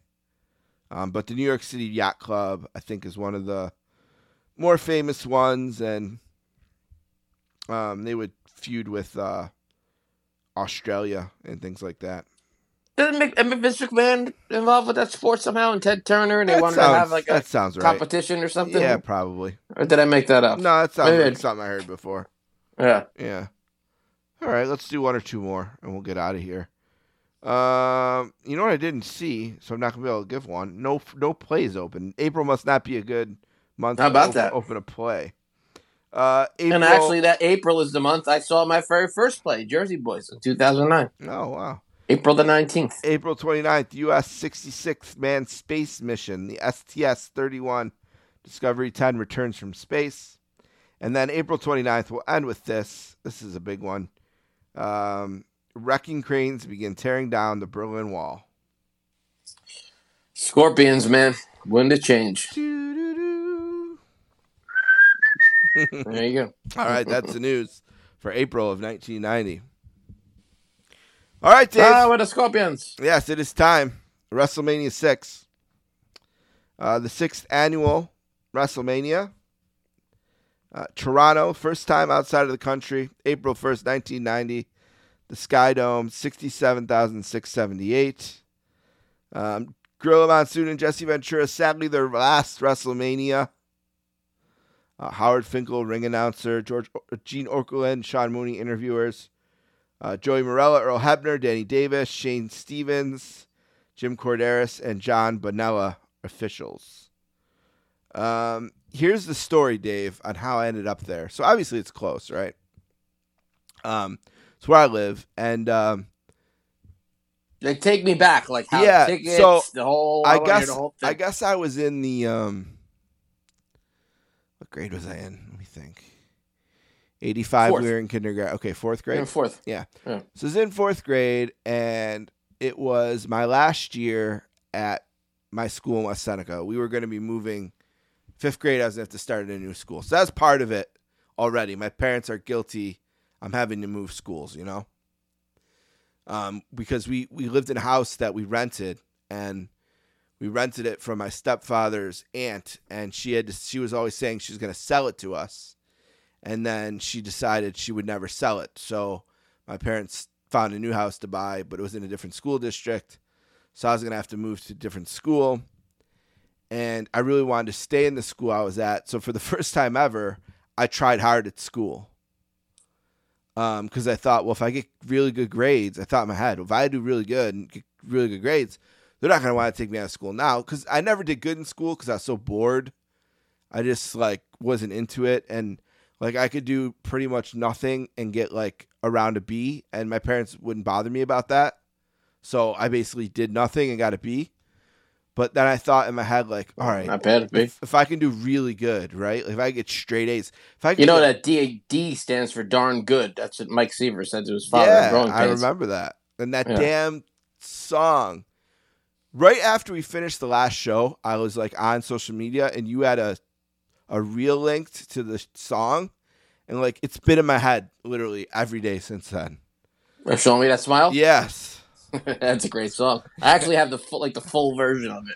Oh my god. in my music. I wanted to add one thing into there. A couple things, and let's get back to yours to get mine out of the way. Isn't it cool that almost like kindergarten for us was WrestleMania 2, and then 8th grade was WrestleMania 10, and then by the time freshman year of our high school, it was WrestleMania 11. It was kind of like, it's over, not over, but you know what I mean. And I was a senior at 14. Perfect age. Yep. And for 14, I was a senior. So like when the Attitude Era came in, like I was leaving high school. You know what I mean? Yeah. So it's like this is the perfect age. And I actually brought the tape of WrestleMania 6 into class the next day, that Monday. And we watched the whole event because it was right around Easter time. I think it was going to be Easter week or just had passed or something. It was around Easter. And they said, if we all did this for Friday, Dave will bring in WrestleMania because not a lot of people have pay-per-views. And everybody has to be quiet. If you saw it, don't say who won. And nobody did. It worked out perfect. And it was just a phenomenal day in 4th grade at Schuyler School in Kearney, New Jersey on April that would be April the 2nd, 1990, watching WrestleMania 6 in school. Yeah, so anyway, we're newer moving. I know it's my last year of my school, but in my head I think if I do really good in school, I can stay there. My parents won't want me to move schools. So I bust my ass and I literally get straight A's. And my report card comes, I guess the 3rd marking period report card or whatever, and my parents are just in shock, like what the hell is this? And I'm like, yeah, I'm really smart at school. Told you. I told you that I just didn't feel like it. Now I feel like it. So they said, well, this is a really good report card. You should deserve a reward. And my mom's thinking, said this years later, is she wanted it to be a big reward because she wanted me to think, well, if I do that good, I can go to WrestleMania every 10 weeks or something. Like she wanted it to be a big thing because it was the first time I ever done that well, and she wanted me to do that well. So I guess my dad had heard on the radio an ad that WrestleMania tickets were available or going on sale or whatever.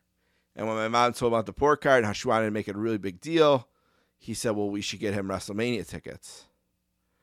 So they bought the tickets, and my dad picked me up on a Saturday. He would always pick me up on Saturdays, and he came in this day, which was unusual.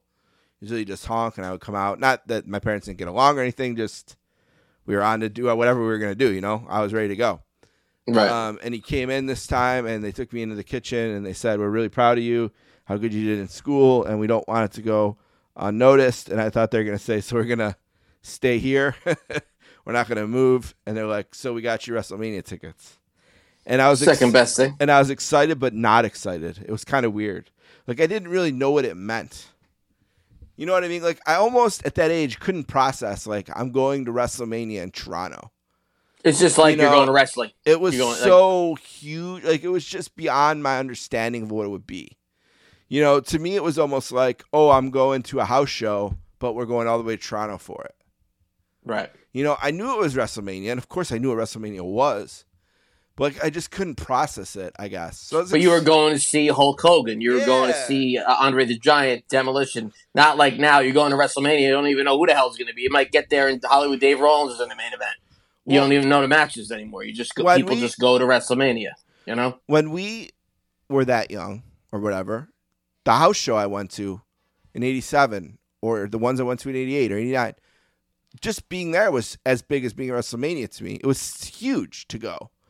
And see the guys and everything. So I didn't get it. But then when I was watching wrestling every week and they would do the WrestleMania reports and they would go over the card and they would hype the matches, like each week I got more and more hyped.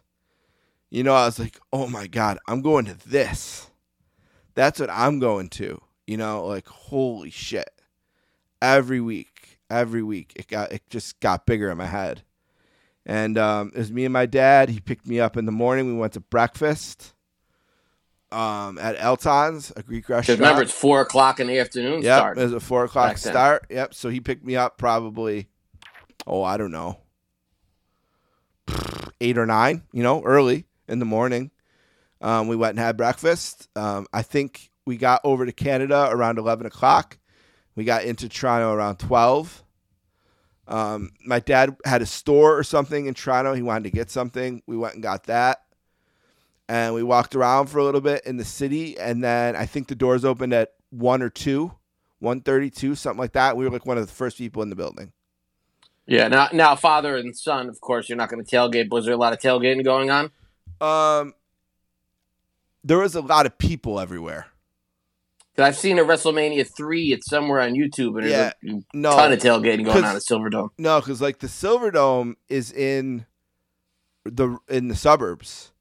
This is in the heart of the city. You know what I mean? Oh, yeah, okay. It's like a Madison Square Garden This deal. is literally right in the city skyline. You know what I mean? This venue, don't forget. You know, which is odd for a stadium. Usually stadiums are kind of off. The arenas are in the city more. Yeah, this building is right dead center in the city. Cool. Okay, I didn't know that. So there was people everywhere. And I remember we got in there pretty early, so my dad knew exactly where we wanted to park. Like, by then, my dad had been to Toronto 100 times, you know? So, like, he was this dad who he knew where he was going to park. He knew what way he wanted the car to face so we could get out earlier after. Like, he was real. Clark Griswold. He was real into that shit. So, like, we got there early enough. But then I remember as it got closer and closer, the people were everywhere. I never seen so many, like, Hulk Hogan shirts or, you know, it just felt like I was in the middle of wrestling heaven or something. Right. You know, because people everywhere were around. And someone did come up to me with the camera at one point. I don't know what it was for. I never did. Saying, you know, I was always watching for myself, saying, who's going to win, Hulk or, you know, Warrior? Who do you want to win? I'd love to see that footage. I know. Who knows? It could have been the Toronto News. It could have been some WWF. Coliseum video. Who knows? Because none of us rented the Coliseum videos because we had taped off pay-per-view. So maybe Steve Bennett's on the WrestleMania 6 Coliseum video that I've never seen. No, I've checked. You've checked? Oh, yeah. Yeah, because then when Coliseum home video came out, I thought in my head, I bet you I'm going to be on that. Because I remember seeing it on the WrestleMania 3 one, them asking people about Hulk and Andre. So I was sure it was that. So I was sure to my dad that I was going to be on that. And, of course, I found out I wasn't, and I was disappointed. But obviously I said Hulk. We went in. Like I said, we were one of the first people in the place. And it was the first time I was ever there, and I couldn't believe how damn big it was. I had been to Bills games by then, but this is inside. So it feels so different. You know, it was the first time I was in an inside stadium with a roof like that. Yeah, I don't believe I've ever been in an inside stadium. Yeah, and it just felt so big. It felt like, you know, the Odd in Buffalo went on steroids and was 5 times bigger all of a sudden. And my dad said, let's see where our seats are. And then we got time, we kind of walk around, you know? And I swear to God, we started walking to my seats. And by the time we got to these goddamn seats, I lost 6 pounds. I mean, we were so far from where we walked into the building. Now, we walked out in a better spot, but where we walked in, we were so far from our seats. And when I looked down to the ring, the first thing I thought was, we made a big mistake. Yeah, I remember my first ever wrestling match in general. I was in the Meadowlands, Hogan against Killer Khan in '87, and I just, for the first couple of matches, I was just so disappointed that you couldn't hear announcers. Right. And there weren't even any announcers, you know. But I was a 7-year-old kid. But I'm like, what? You hear boom, boom, boom, the ring. It's just like, you know. Yeah. But, you know, but then when the Junkyard Dog came out and, you know, started getting a little, all right, then it started changing my feeling. Hogan. Like, I don't want to seem ungrateful, but I just remember looking at it and thinking, I can't see that. I can't see anything. And once wrestlers got in and people got in, you could see more, and there were screens everywhere. You can see them when you watch it back. You can see the screens, and I think there was even more than you could see on camera. And up where we were sitting, there was like some monitors they had up too. You could watch on the monitors. So there were screens and stuff everywhere. But you get into that thing where you're struggling. Like, do I want to look at the screen or do I want to look at the ring or what do I want to look at? You want to focus too much on the screen. But anyway, so we put our shit down and then we went back down a couple levels. We got a program, the WrestleMania 6 program. which I had like until college, and then I don't know what happened to it. You know how shit gets. I actually think I have it. I have 3. I know that. But I had the one like right from the thing, from the place. We got that. We got food. You know, we got. I got a Hulk Hogan T-shirt. What else did I get? A headband and wristband set. Beautiful. I didn't get a foam finger, I think, 'cause I already had one. And you had that from the taping in Buffalo. Yeah. The Honky Tonk Man. So I didn't get that there. And then I got some kind of like WrestleMania 6. Like it was like a sticker set kind of that I had that I remember. It had all the different logos and stuff. And I played with that when I was a kid. I'd stick them, and then they were all stuck and gone.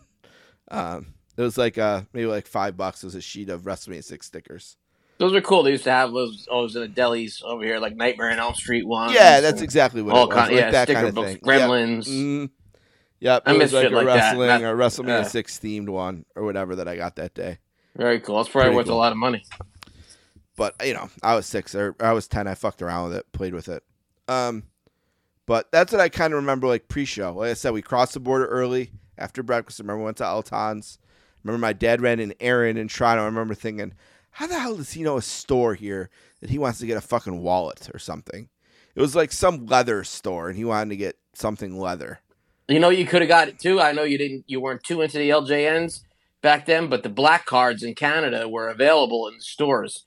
Here in the States, we had to order them through the wrestling ring in Baltimore, Maryland for $16.99 a pop back then in 1989.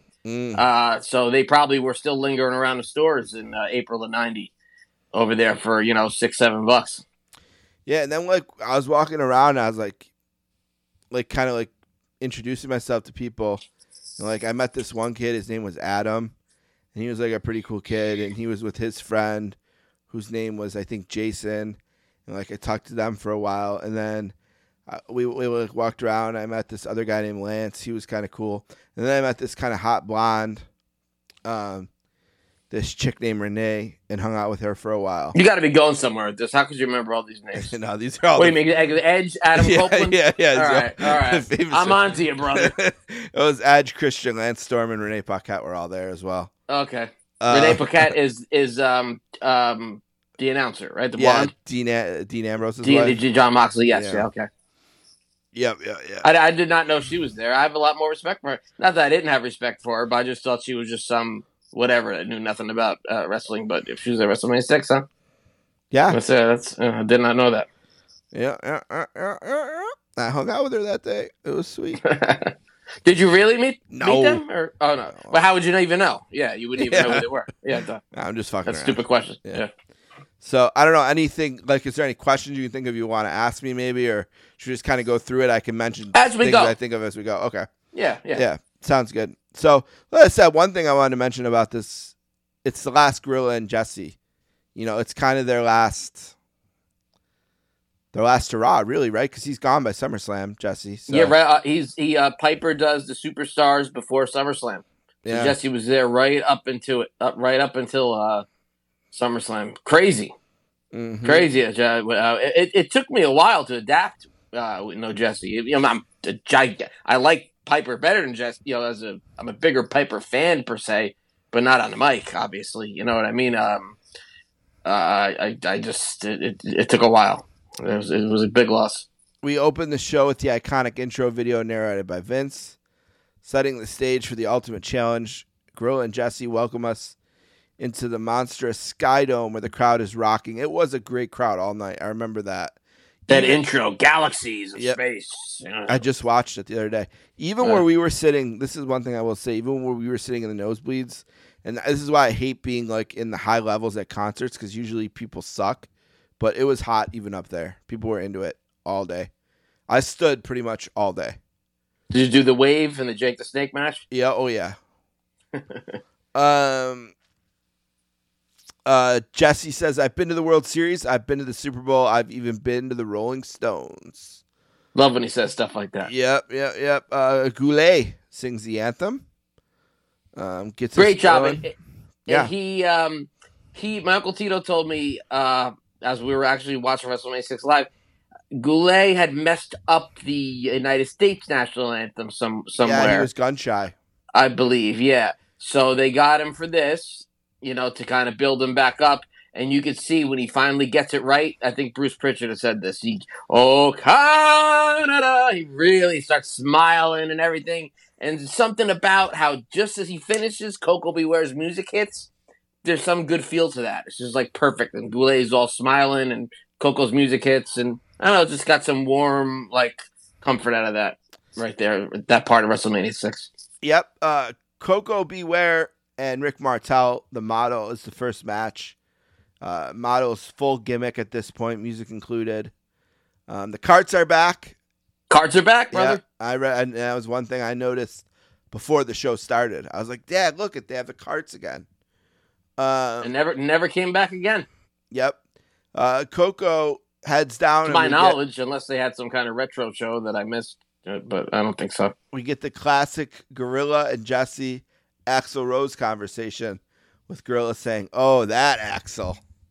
And you know what? Yeah. On pay-per-view here in Kearney and Comcast, the sound went down, so you could hear them. And we were big Guns N' Roses fans at the time, and you could hear. Well, I'm still am, but you could hear them talking about it. But we had to really put the volume up to hear what they were saying about Guns N' Roses. Then boom, the sound came back on.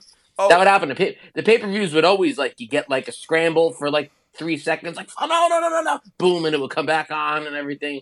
Pay-per-view was crazy back then. I should mention it was a dark match. Okay, what was that? I can't remember what Paul that was. Roma defeated the Brooklyn Brawler. All right. And when I tell you nobody cared, nobody cared. Yeah. It was... That's they're testing out the lights and that kind of thing. Yeah. Exactly. But in the end, Rick Martel defeats Coco Beware by submission. It's quick. 351 singles match. And I can tell you right now, it didn't feel like WrestleMania until the next match when Demolition's music hit. And when Demolition started to come out, I felt, holy shit, we're at WrestleMania. One thing I'll say, too, I don't remember seeing the interviews and stuff in between. I'm pretty sure you didn't hear about the colostomy connection. I'm pretty sure we didn't. They didn't show that stuff. I remember when I went to my first pay-per-view as an older dude, I went to I'm trying to think what was first. Was it Survivor Series Deadly Game or Over the Edge? I went to one in Hamilton where Steve Austin was in a triple threat match in the main event, and then I went to the Survivor Series Deadly Game. Whatever one it was, the one thing I noticed at that one is, oh, wow, they show everything now on the screen and stuff. Yeah, Titantron. Yeah, and I just remember noticing that versus, what I remembered as a kid being at WrestleMania, that we were in the dark for all that stuff. But the second match, is sort of, in a way, for me, the highlight of the night. Demolition Axe Smash defeat the Colossal Connection, Andre the Giant, and Haku with Bobby Heenan at 9:30 for the Tag Team Championship. And it comes over great on TV, but I can tell you now it doesn't even pay justice to how absolutely apeshit the Skydome went when Demolition got the pinfall. Yeah. And I remember just being so happy and thinking to myself, if you think that's sweet, wait until this crowd goes off when Hulk pins Warrior. Right.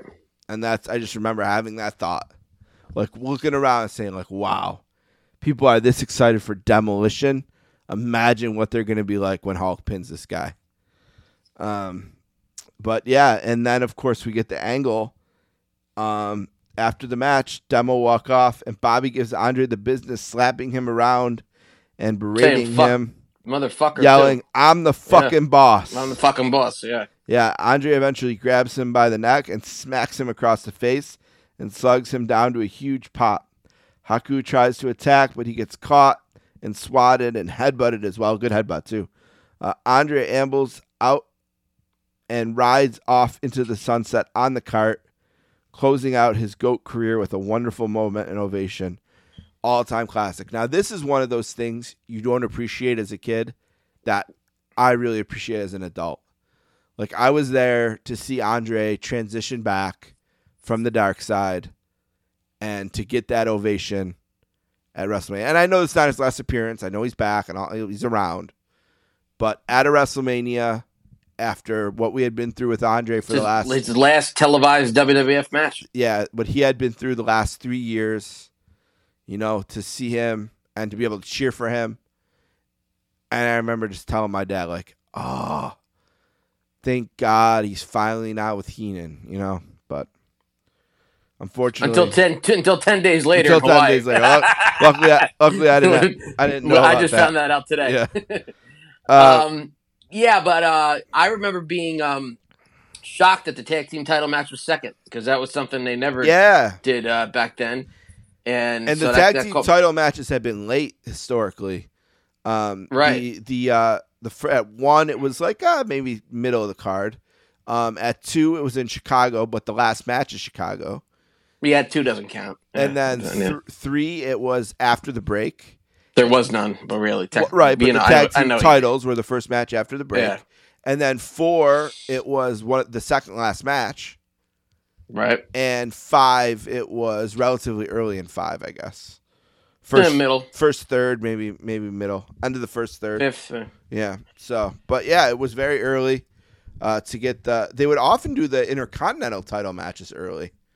But I don't know that they ever did a tag team title match this early. They gave 9 minutes and 30 seconds, a really great match, and 2 really great moments. The pop for Andre and the pop for Demolition.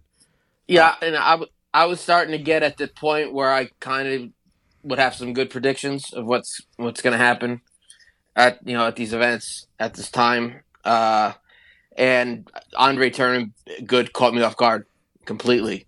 And I remember being, smiling, it's really, really happy about it. Yeah, guy's back. Yeah, and he kicks him off the cart, and Andre's riding alone. That's a feeling, man. Even just watching it right now, it's a nice feeling. And getting a wave to him. Yeah, Haku just standing there. Then they all kind of walk out together. He gets still there, by the brain licking his wounds, and Andre is still right in front of them on the cart and stuff. So yeah, good stuff. Good stuff. Yeah, 3-peat Demolition. They did the 3-peat there. And unfortunately, Axe with the shellfish situation screwed all that up for them. But there were still some good moments for them ahead. Well, our favorite match, SummerSlam. Yep. All right. Next, Earthquake with Jimmy Hart defeats Hercules at 4:52. Hercules is really running on fumes here, I think. He's not very over. I remember just feeling coming down. I feel like we were at a huge high and we came down a little bit here. And I remember kind of the energy in the arena kind of being sucked out a little bit until maybe around when Beefcake came out. Yeah, and Herc just he didn't. I'm a big Hercules fan, but he didn't work as a face. I mean, maybe at the very, very beginning, but even him and DiBiase feud is kind of forgettable. Who else did he feud with? Bravo, maybe. And some of the Heenan guys, it just didn't work as a face at all. And a big change was coming for him right after this. He turns heel and starts teaming up with Paul Roma. It's Power and Glory, and obviously Earthquake is going into main event status, so he gets the big win here and a couple double sit-down splashes after the match. But it's nice to see Herc get up on his feet, not have to be carted out. A moment for you, but not for me. Rona Barrett is with Miss Elizabeth, dressed very conservatively. Roma talks up her looks and asks her where she's been, saying how missed she is. Liz says her wrestling role lately has been in an advisory role. Behind the scenes, she has been afraid to not being able to help enough physically before and is afraid that would disappoint her fans. Lately, she's been thinking about returning to ringside and promises to be much more active. Far more active, Miss Elizabeth. Yeah. Mooney's with Beefcake, who cuts up Perfect's perfect record. He says everyone has flaws, and after this match, he will sever the perfect record. Brutus the Bar Beefcake, what are you doing? I love that. Goes into that. I want to go back with Liz, though.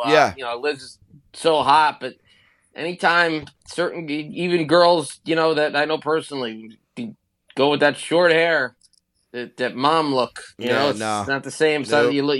you lose this, you drop down a point there. Don't do it. In my opinion. Don't cut your hair, girls. The worst of all is Carmela Soprano. Not that she was ever anything to begin hideous. with, but hideous. Tony was damn right to say that. Yeah. She was depressed. yeah, but Liz's hair made her look, like did Carmela think older. she was going to turn Furio on with that haircut? Yeah. Maybe she wanted to go to opposite because he had the long hair. Right. Oh, hideous. Looks like a dick coming out of his head.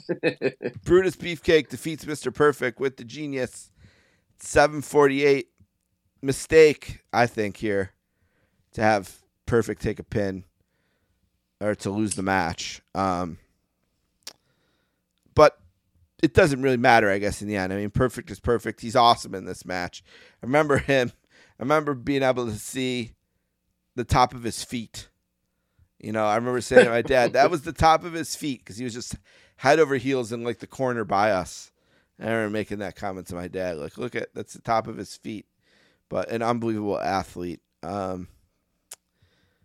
Jesse explaining why you say 180 instead of 360 is a great Jesse and Gorilla moment. Yeah. Gorilla still no sells it. Doesn't care. just blows it off, which is great. A lot of people. Brutus kind of won this match.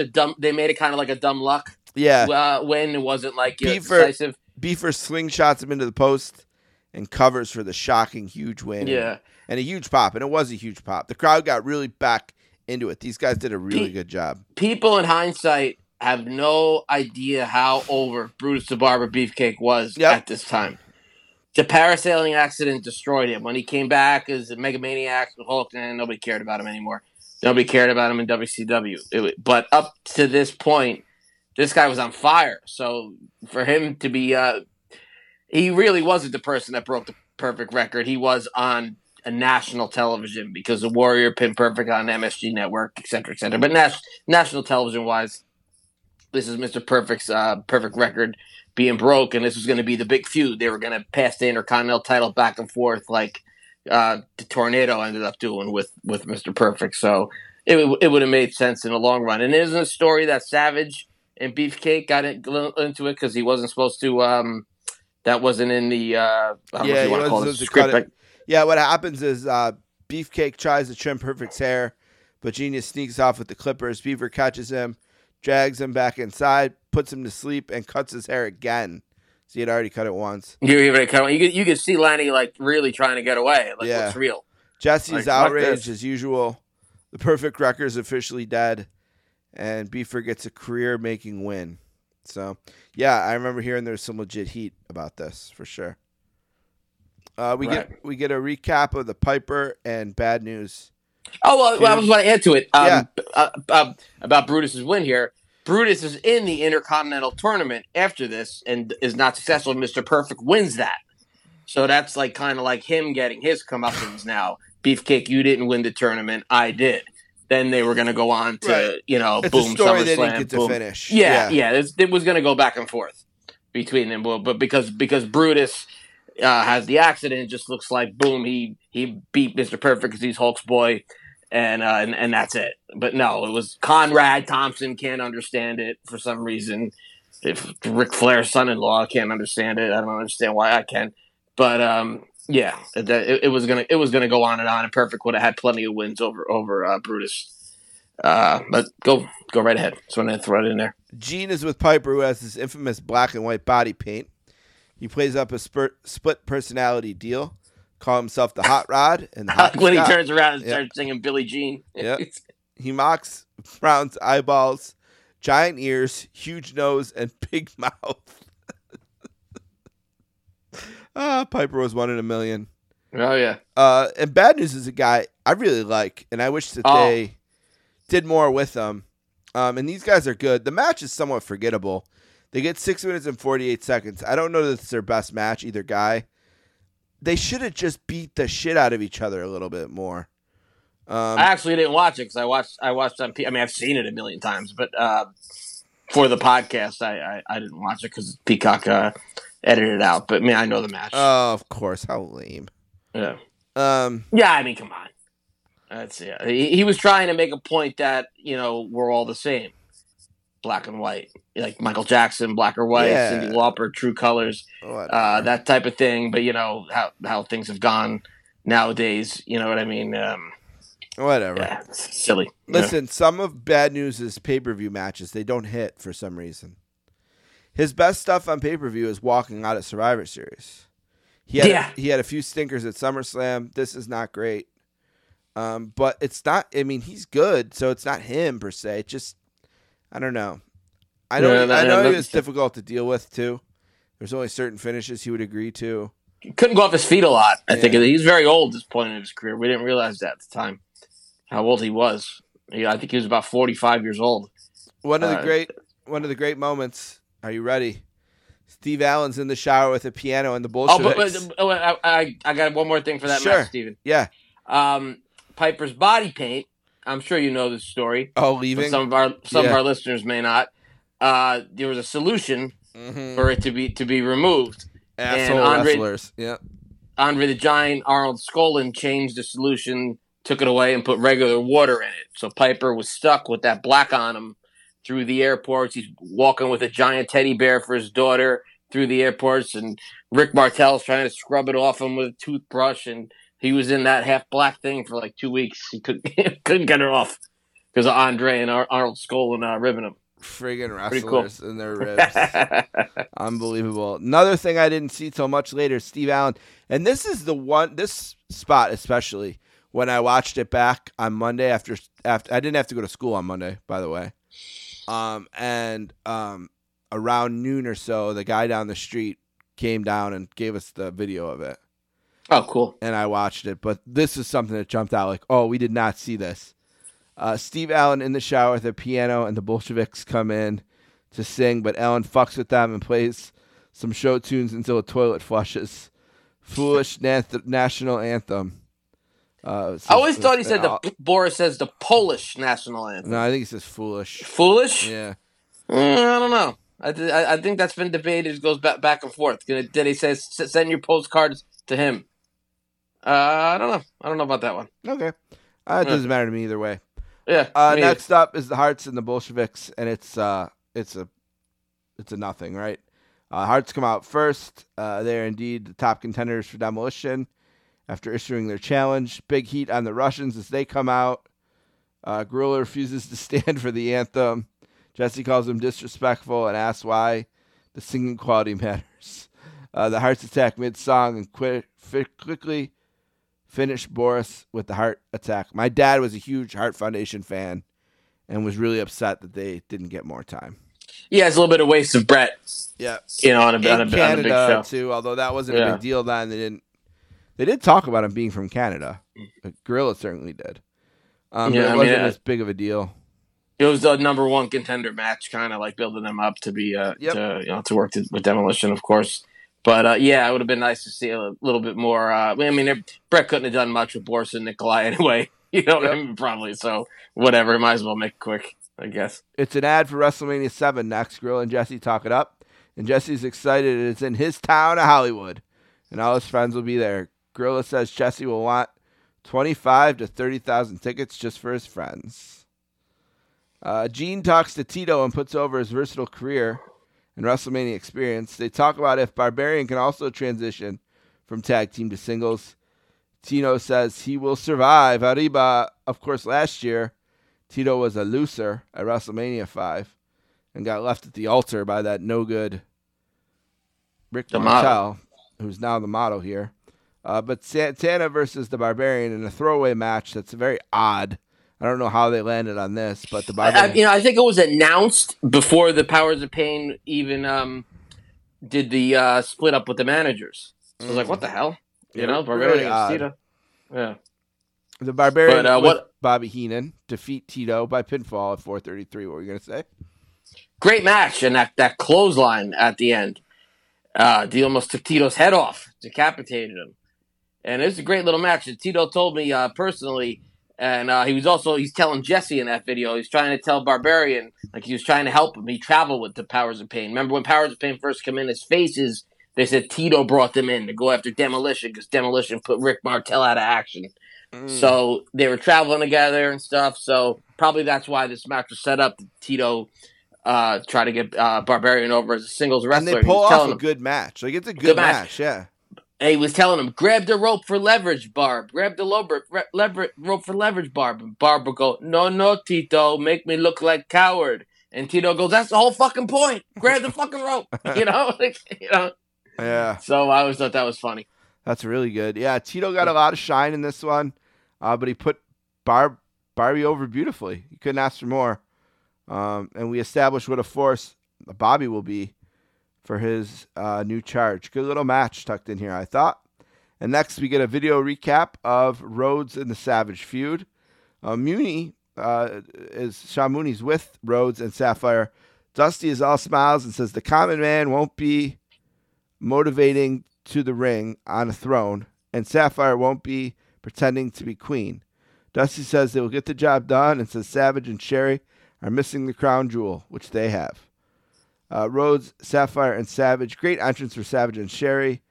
On the cart, feels top shelf. Big match here with a hot build. Took forever. Yeah, and the first ever WWF mixed tag.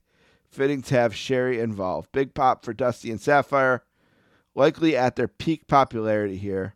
We get the iconic Jesse rant about Dusty and Sapphire's weight here. I love it. A true classic Mania moment. I mean, Rhodes only weighs 200? Dusty grabs the mic and brings out Liz to be in the corner for a fun surprise and moment. And now at this point, remember, we had no idea Elizabeth was was interviewed or anything. So it was a huge shock. Right, there in the arena, yeah. To see her as well. Yeah, so thoughts on this match? Let's see, I'll give you the time because I know you're wondering. Dusty Rhodes and Sapphire with Elizabeth defeated Savage and Sherry at 7:52. It was a fun little match. I enjoy the angle better at the Royal Rumble with Brother Love being involved and Sapphire jumping on his back. Oh, that's and all that all kind time. of crazy That's stuff. all time. Yeah. But I mean, two of the all-time greats, top 10 wrestlers of all time, Savage and Dusty Rhodes, here in this match. It's fun, but I mean, I guess Savage is, it's better than the George Steele match, the 2, and probably better than the Crush match at 10. But, it was fun. Dusty, we loved Dusty as kids. We loved him. We imitated him. And, we were big Dusty fans. We started, jobbing out in that feud with DiBiase later in 90. It was disappointing. So, it was fun. It was a fun match. Gina's with Bobby, who's baby faces went over. You know? Yeah. Huge pop again. The pops are really Sherry good. looked great. Yeah. Whatever. Yeah, her get up. Gina's with Bobby, who's soaked in sweat and pissed off. Bobby shits on Andre, saying he wasn't thinking right and is supposed to take orders from him. And if you don't listen to him, you're never heard from again. Bobby stammers and Gene trolls him. Bobby says Andre stood on the apron and watched Haku carry the whole load and promises to restart a new family with new members. Gorilla and Jesse are with Rona Barrett backstage. Rona teases some insider info on wrestlers, even though she says they have very clean images. She then says she has some dirt on Jesse, who laughs it off. She doubles down and says she has X-rated footage of Jesse, who thinks she is confusing him with Sylvester Stallone. Rosa wants to show the film, but Jesse bails out. Mooney is with an enraged Savage and Sherry. Savage says suffering builds character, and that I never knew that Jesse knew Bubba the Love Sponge way back then. What? I don't know. You missed the reference, I guess. Like a sex tape. Oh, right. Okay. Got it. Okay. You slipped that by me. Mooney's with an enraged Savage and Sherry. Savage says suffering builds character and that mind games are his things. The crown jewel doesn't exist and Dusty's going to suffer. They will never be embarrassed again and Dusty will feel the wrath. G's with Demolition. They're celebrating their win and they talk about how great it felt in the closing moments. They say this one is the sweetest win because of the doubters and not being favorites this time. They knew they could do it, but they can't even celebrate because the hearts are coming for them. Gorilla and Jesse are now back in the booth. Gorilla says the director showed him Rona's footage and that it's nothing to worry about. All right, let's get started here. Big moment. Gene's with Hogan, who says tonight he faces the ultimate challenge, and he crossed And as he crossed the border, he hovered over the Sky Dome. Now, here's the thing for me as a kid. I was obsessed over wondering where Hulk crossed the border.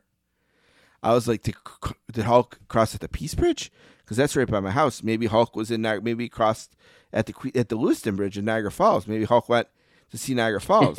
Oh, maybe he went to the Rainbow Bridge because you can walk across that. Could you imagine if Hulk walked across the Rainbow Bridge? He could have done it with the Hulkamaniacs. I was obsessed with that. Where did Hulk cross the border was big news in my house. He was greeted by his Hulkamaniacs at the airport, which is where he really crossed. And Warrior has to realize that his people and his energy will be out in the crowd. The power lies inside his palms, and he will get Warrior on his knees and ask him if he wants to live forever. If Warrior says yes, he has to breathe his last breath inside Hulk's body, and they will save Warrior from the darkness. He will prove to his fans that it isn't about winning or losing, but what kind of winner or loser you are. And hopes Warrior is a good loser. Not a good promo, brother. I'm glad I didn't see that ahead of time. Yeah, you're lucky. Yep. Mooney is with Warrior, and Warrior calls him a normal and says he doesn't deserve to breathe the same air as Warrior and Hogan, and shoves him away. Warrior asks Hogan if he wants to live forever, and says things can't happen in the mortal world, but the ideas and beliefs that he's given the Hulkamaniacs, Warrior can carry on as well. Warrior asks Hulk if he wants to walk in the darkness, which shouldn't be feared, accepting any and all challenges at all costs of losing everything. And Hulk has lived through 5 manias for that belief, but it's time to take what Hulk believes in further than he ever could. He's not here to destroy him, but to bring the Warriors and the Maniacs together as one. The Maniacs are coming through the pores of his skin, and he is not here to do harm, but to just take what they believe into places it has never been. Just a absolutely perfect Warrior promo, rambling, circular. Who the hell knows what he just said? I don't. Now these promos were taped in the afternoon usually, right? Yeah. Again, they did not. I do not remember seeing them at the event. I cannot believe Vince let Hulk's promo air. That was ridiculous.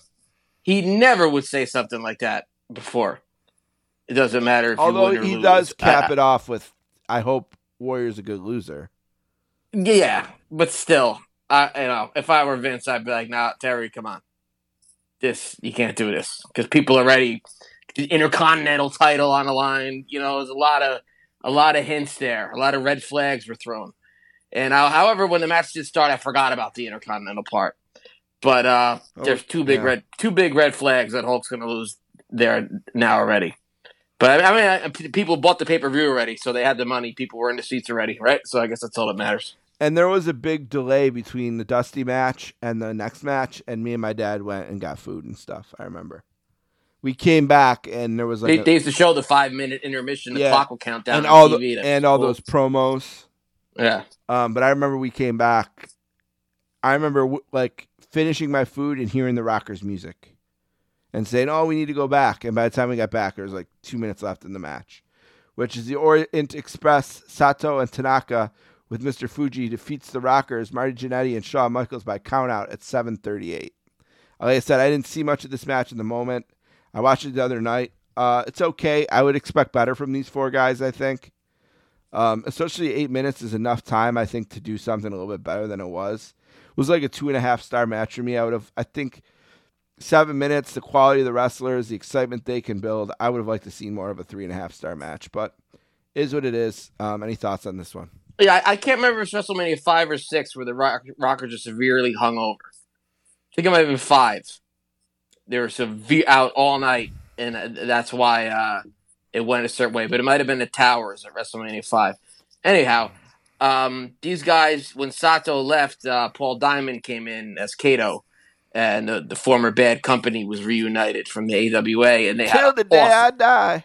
Right, and they had an awesome match at Royal Rumble '91. The Rockers against the new Orient Express, dirty, aka Bad Company. Yeah. But this is just one of those early WrestleMania matches. It's like, okay, we got 2 teams on the roster, double cross together. I liked how Jannetty fell over the guardrail. I thought that was kind of cool.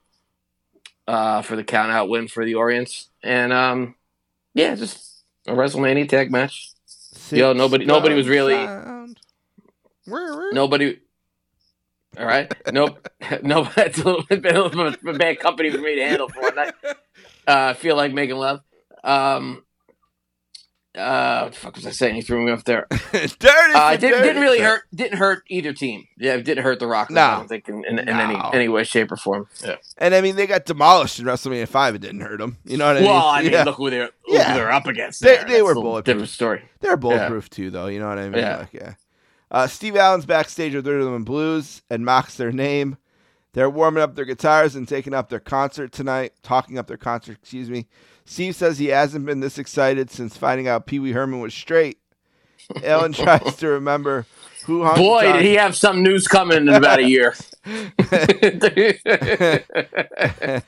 Allen tries to remember who Honky Tonk reminds him of, and he lands on Elvis Costello. Or maybe it was Abbott and Costello. Honky Tonk Man does his delusional act and keeps hyping the song. Allen says it will be as big as when Tiny Tim played the Vince Lombardi rest stop. Tiny Tim, one of the in New Jersey, right? One of the great Howard Stern guests ever. Rest in peace. He's a WWF guy too. He was at Uncle Elmer's wedding, and then in '85 in the Meadowlands, and then he returned in '93 to be a guest on the King's Court on Raw here at the Manhattan Center. Amazing. R&B strut off as Hammer says they're headed to the Rock and Roll Hall of Fame, and Allen says he will call and warn them they are coming. That was good.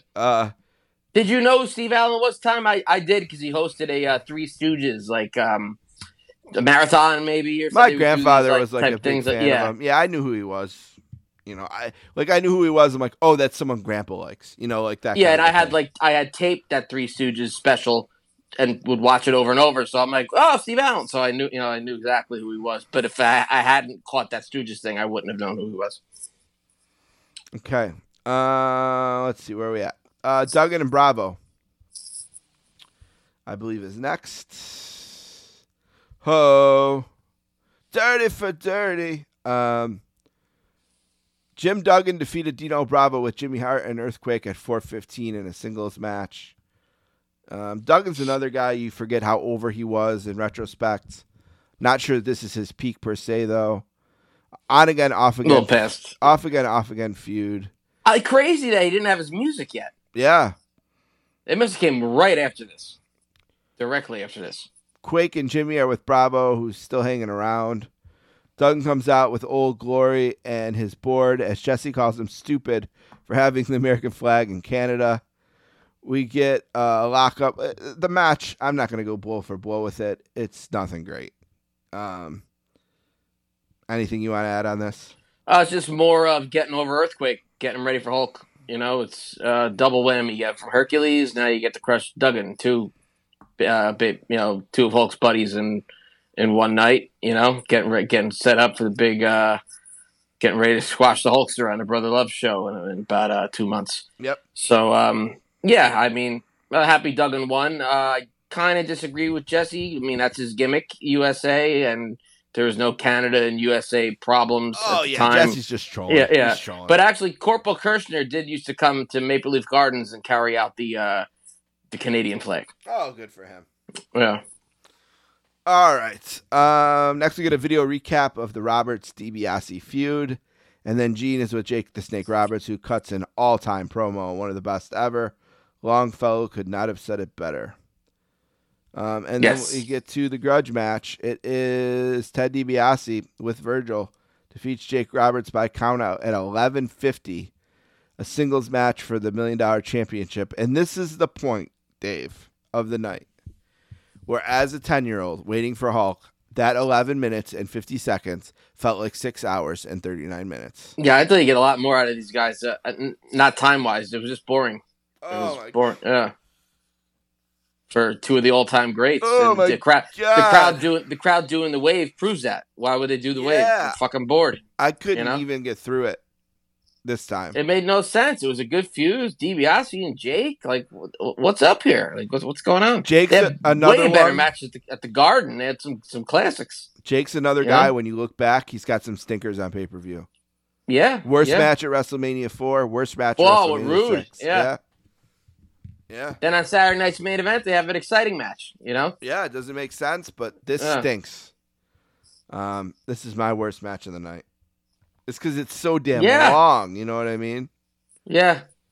All right. Yeah, you only need the main event to be long in this scenario, or maybe the tag title match a little bit. You know what? Well, how much can Haku do though? But yeah, Well, like, I don't get it. Perfect and Brutus is fine. 9 minutes here is fine. Not what they Perfect get. and Brutus is much better and exciting, and placement on card also could play a role in it. Brutus and Perfect was just under 8, and the mixed tag was just under 8. This should have been just under 8 too. Yeah. This wasn't good. Too long. All right. What's next? Mooney's with Slick and Akeem. Akeem dances as Slick shits on Boss Man for not taking the big payoff because money is what it's all about. Slick is the happiest man in the world because DiBiase took back his belt, and he has paid them off in advance to take out Boss Man. Boss Man will do hard time. Akeem said dogs that chase cars and law officers that don't take the money won't last in this world. Okay. Gene is with the Boss Man who's fired up. He may be poor, but he is proud to walk to the ring without a skinny pimp manager by his side and a tribal reject from Africa that is too fat to fit in the pot. He is proud to be an American too. A little bit random here, but he's feeling himself. He's into it. How did he lose like 50 pounds so quick? Unbelievable. It's unbelievable weight loss. That he was Survivor Series 8 and 9. He was still a big fat fuck, and his Royal Rumble 90 he worked with Duggan. He was fat. That all of a sudden, I guess because we see TV and it's 3 weeks, blah blah blah, and all of a sudden he's rather, he's still a little chunky, but he's not a big fat guy anymore, right? At this point, yeah, it's like overnight. We had the Mega Powers explode at WrestleMania 5, and Boss Man and Akeem explode here. Extended Jive Soul Bro played forever, it seemed, with the ring cart. Not wrong with that. Boss Man already has his new pumped up theme music, and he has a fun presence as he rides out. The match is short and not a lot to talk about, really. 149, Boss Man squashes Akeem with Slick. Well, nice attack by DiBiase on the Boss Man beforehand. DiBiase stayed out there at ringside and clotheslined the Boss Man before he even got in the ring and slammed him, too. Yep, and after all that, he popped up out of nowhere, it seemed like. Set him up, but, you're building up a Boss Man here, and they did a good job doing it, I suppose. It was funny, that feud, DiBiase would go to, like, different places in Cobb County, Georgia, and shoot these vignettes, and he would pay the people off, and they would say how bad of a guy the Boss Man was. But then, they had some house show matches, but it never really. By the time SummerSlam came, there was never a blow off to the Boss Man DiBiase feud. I always found that interesting. Rhythm and Blues ride out with Jimmy and the Honkots in the pink Cadillac for an all-time entrance. Driven by Dallas Page. Yes, sir. Jimmy is holding up the gold album with Jesse Gushes over. Honky Tonk Man works up the whole crowd and then gets right to business as he and Hammer debut the brand new hit single. It's obviously terrible. Hammer looks scared shitless during his one solo line. It finally ends, and then some merch vendors walk around the ring before Honky Tonk Man reveals them as the Bushwhackers. They get in the ring and clean house and destroy all the equipment. This is just a little filler, filling a little time, having a little fun. Light moment. Brother. Yep. I fucking love it. It's good love stuff. honky love. Great song. Love how Sean Mooney was interviewing people in the crowd before it. I saw the Bushwhackers wrestle him at the Meadowlands shortly after this, and Honky and Greg would come out earlier in the card and do the song. And people were getting behind it, singing along. I think could have been a babyface run for Rhythm and Blues. Honky was starting to get, you're a bad guy for so long, doing this thing. And I don't know, I think the people were starting to like him a little bit. It's so cheesy, it's good with Valentine and stuff. Boxcar, yep. Roy Orbison. And, that's Luke, that's Butch, the Bushwhackers. He like gives them an introduction and he comes storming in the ring. I don't know. I love the hokey stuff and WWF. I'm a big Tuesday Night Titans fan. This would be something right out of that. That they would have done on that show. So yeah, I was for. Well, maybe not per se had to be at WrestleMania. They could have done this on Superstars or something. But I enjoyed it. Let's see. Gorilla and Jesse talk about the crowd, and then Fink makes the official attendance announcement.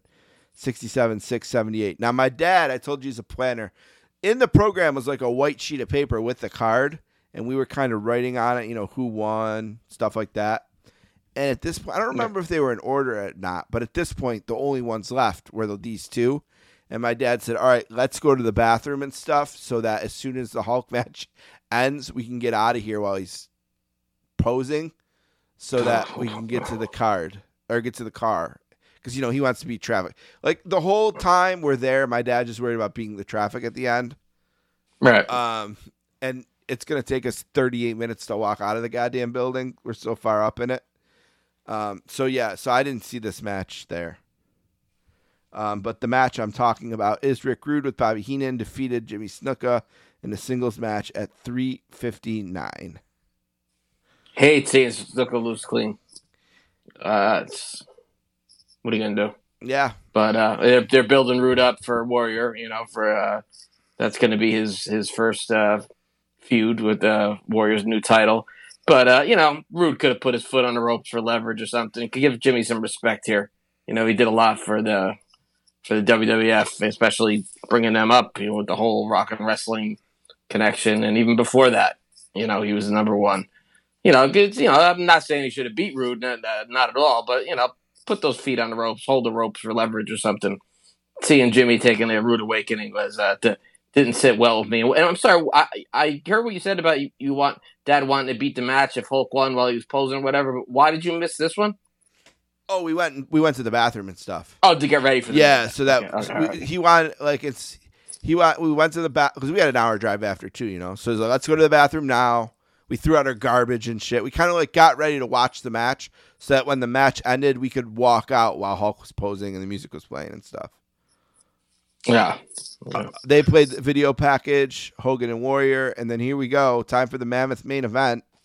Perhaps a torch passing end of an era. It's epic either way. Warrior shoes the cart and charges to the ring, making him feel even more unique tonight. It's bullshit. It should have been Hulk. And he gets a monster pop. Hogan equals the pop, still on top of his game as an icon. Bigger. Jesse, well, you were there. But... Oh, it was bigger. For sure, Hulk was bigger. Yeah. Hulk was 70-30, I would say. Oh, wow, that much bigger. 60-40. I mean, in terms of the pop itself, I don't know. But in terms of who was there rooting for Hulk versus Warrior, I'd say it was 65-35. Yeah, and Hulk's also, Toronto's a big town, too. Hogan, so if it was somewhere else, it might have been different. Hogan shirts everywhere you looked. There was Warrior stuff, don't get me wrong, but Hogan was clearly the fan favorite.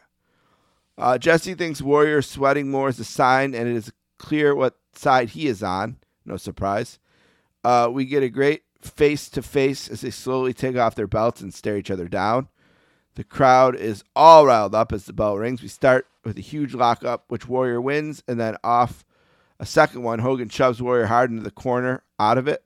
It's followed by a test of strength with both bulls struggling for advantage and then trading off control, with the crowd erupting when Hogan got forced to his knees. I don't know about that. I should take a break here. Thanks to Justin Rosero from the North-South Connection for all these notes tonight. Just saves me the time to have to rewrite them. Thank you, Justin. Yeah, they already exist. Thanks to North-South Connection, Place to Be Nation, and Justin. I think the crowd was more gasping. Got him down. Exactly. Yeah. The slow power build to show equality is really well done. Battle of Gods. They break the hold, and Hogan hits a big slam, but Warrior no-sells it. We get the Rumble crisscross, and Warrior hits a slam, and Hogan's back is jarred. Warrior clotheslines Hogan to the floor, and Hulk grabs his knee and is in serious pain as he pops up and is hobbling. Jesse is pissed that this could end with an early injury. Warrior goes out and clocks Hulk, who tells the ref his knee is gone, but that he is going to get back in. Hogan does crawl back in, and they start to choke each other, which Jesse eats up. The ref then breaks them up, which allows Hogan to come firing away and then landing heavy rights in the corner. Gorilla thinks Hogan's kneecap slipped out and back in. Hulk starts to really take over here, grabbing a close near fall on some elbows. Hulk grabs a front face lock, and Gorilla says it's a rough hold, and Jesse makes a Richard Belzer crack. Hogan gets a small package for 2 and then goes on a chin lock. Hogan releases, and it's a clothesline for 2 and then goes back to a chin lock. Jesse's great here. He always is. Really bringing his A game for this huge match despite his issues with both men. Hogan hits a back superplex for 2 and goes right back to the chin lock, but Warrior eventually powers up to his feet and breaks the hold. Warrior hits the ropes. We get a double clothesline, and both men are out. I remember this. I remember just saying, come on, Hulk. Come on, Hulk. Come on, Hulk. Hulk hits a back. Shit, I lost my place. Okay, here we go. Jesse's great here. Hogan gets a bat superplex for 2 and goes right back to the chin lock, but Warrior eventually powers up to his feet and breaks the hold. Warrior hits the ropes. We get a double clothesline. Both men are out. Both men get up. They break the count, but Warrior starts to really amp up, shaking the ropes and shrugging off Hulk's strikes in a dose of his own medicine, giving Hulk a dose of the Hulk Nut medicine. Warrior unloads with strikes and clotheslines as Hulk is in trouble, and the crowd is sensing it. Hogan collapses off an Irish whip to the corner, but Warrior picks him up and suplexes him for 2. Warrior grabs a bear hug and hangs on for a bit as Jesse breaks down the difference in fan interest here, saying the youth seem to be behind Warrior, not this youth. Hogan punches free and Warrior... 2 youths. Yep. Warrior punches free and Warrior ends up colliding into the ref and wiping him out. Warrior goes up top and hits a pair of double axes and then tries a driving shoulder block, but Hulk sidesteps it and pancakes him. Hulk covers and has 3, but the ref is out, and this is when I knew, Dave. I said, you gotta be kidding me. You gotta be kidding me. Triggering a visual fall there, and Jesse notes the irony of Hulk being saved by which this is not in true. The past. Of course it's not. One time, the big event, after Heenan hit Hulk with a stool, Orndorff covered him and the ref was out. I've seen countless house show matches, every pay-per-view match. That's never happened, where someone is on top of Hogan and the ref was knocked out. Yeah, they weren't giving every guy that wrestled Hulk a visual. They weren't doing that. Yeah, no. Yeah. Okay. Warrior gets a back suplex and covers, but there's still no ref, which was shrewd to call it even and not tipping anything, right? So they both kind of got a visual fall there, so you're still not sure. I knew, though, in my heart. Warrior covers again, and Hebner crawls over and counts a super close near fall. Hogan rolls up Warrior and gets 2. Hulk hammers away and drives Warrior over the top with a back elbow. Hogan goes out, and they trade blows there, surely scaring people and thinking a double counter. I was hoping for one at this point. They tangle there, and Hulk eats the post. Back inside, Warrior hits a clothesline and drops Hulk with a gorilla press and a big splash, but Hulk blows out of it. He blew right out of it, and Hulk's up to a mega pop, and it seems like this is probably it. And I remember thinking, oh, thank the Lord. Yeah, me too. Yep. I was ready for it to be over. Hogan shrugs off the blows and starts unloading, hits the big boot, but comes up empty on the leg drop. And Warrior hits the splash for the win and the title to a monster pop. I don't know about that. Warrior celebrates as Hogan asks the gods what's up. Hogan grabs the belt and hands it to Warrior. They hug and he rides off into the sunset. Jesse takes a shot at Don King and Tyson, saying even says Hulkamania will live forever. Put him over a little. Warrior stands tall to end it, an all-time classic Mania match that built like a power battle of gods. Dead even, back and forth until the last mistake cost Hogan. Warrior earned this one, and the match was better than it had any right to be. The crowd was with them the whole time. Commentary is amazing, a true gem, and a big-time moment as Hogan passes the torch clean, a shocking moment, a new era. And, of course, Justin, that weaselly little bastard, gave it 4.5 stars. I'm going to go 5, though. But it's still a good rating. Listen, when Hulk lost, I turned to my dad, and I said, let's go. That's all. I wanted no part of it. I didn't see them. As soon as the bell rang. Oh, you didn't even see the passing of the torch? As soon as the bell rang, we looked at each other, and I said, let's go. Because now this is the second time this has happened to me in 3 years, where I am at a title defense for one of my top 2 wrestlers in the world, and they have lost the belt right in front of me.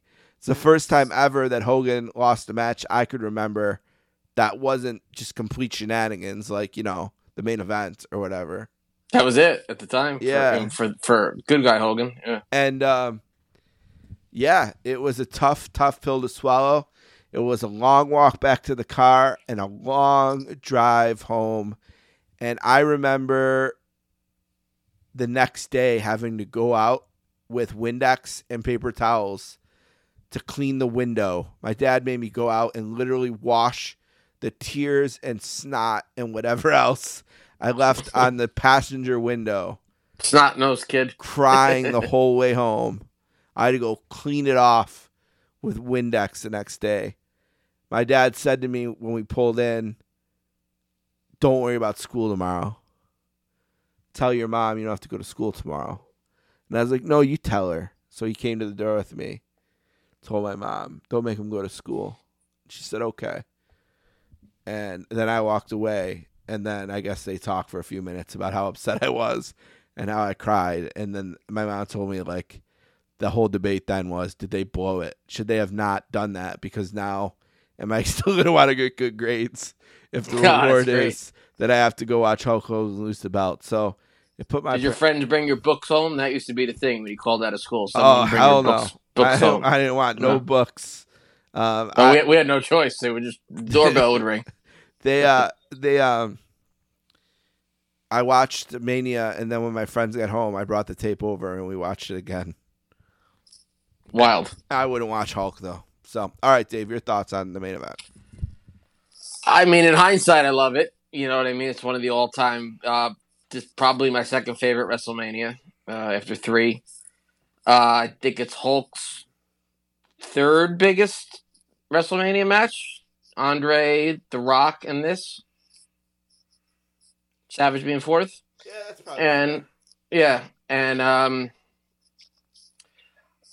again, like I say, I was a little sharp to the business. The title for title bullshit had me, but had me thinking, then that interview Hulk did, like, this ain't happening. But when the match was so good, that all kind of came out of my head. So I was ready for the leg drop and the pin when it was happening. Like, he is going to win. But it just, like, all the energy just came out of me. You know what I mean?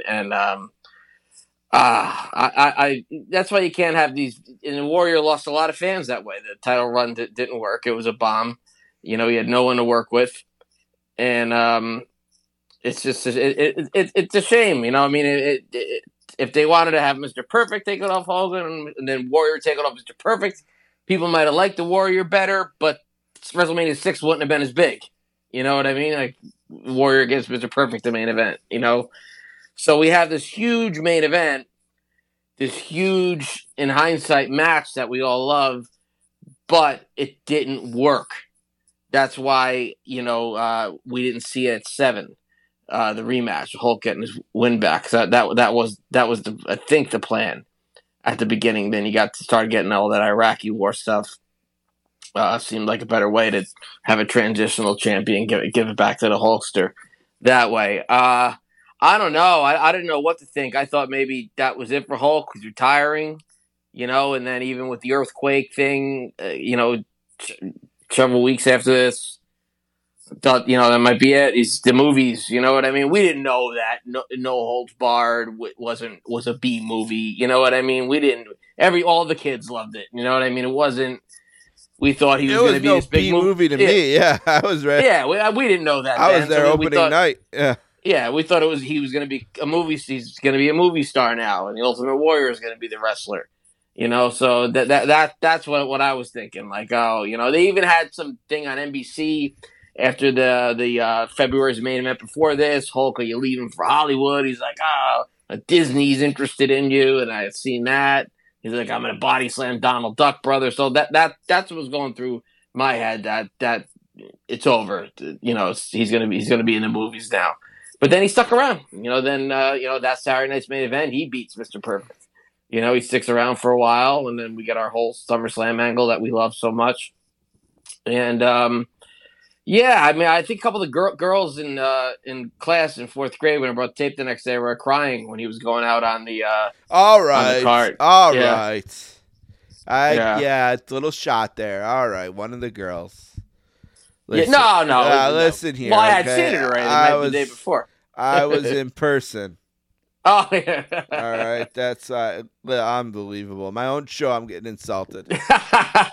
Called one of the girls. Yeah. I have to reevaluate Well, I don't want to lie this here.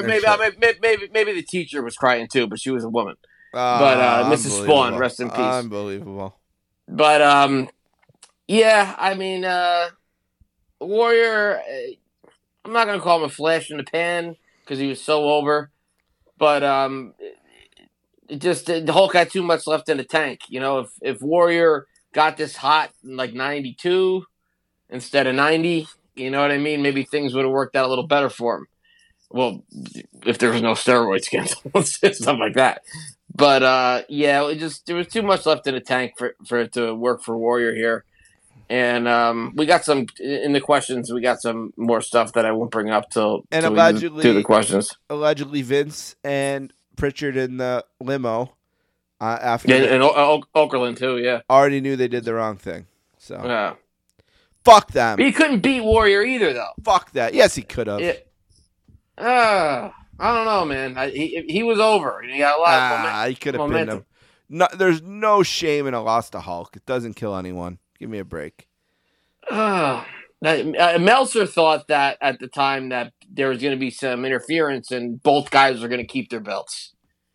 So that may have been a way to go without hurting Warrior that way and have them pose together in the ring and have Warrior and Hogan against Bravo and Earthquake at SummerSlam. I don't know. But yeah, I think what Vince and Pritchard mean is the whole idea was the wrong way to go. It should have just had Hulk beat another monster heel. 5 stars? 5 stars? Oh, without a doubt. Yeah. Without a doubt. All right, we're going to take a break. We'll be back. We still got some shit to do. We got to read some emails. We got to do some plugs, and we will tell you what we're going to do in the next 24-inch podcast. Oh, yeah. I am a real American. Fight for the rights of every man. I am a real American. Fight for what's right. Fight for your life.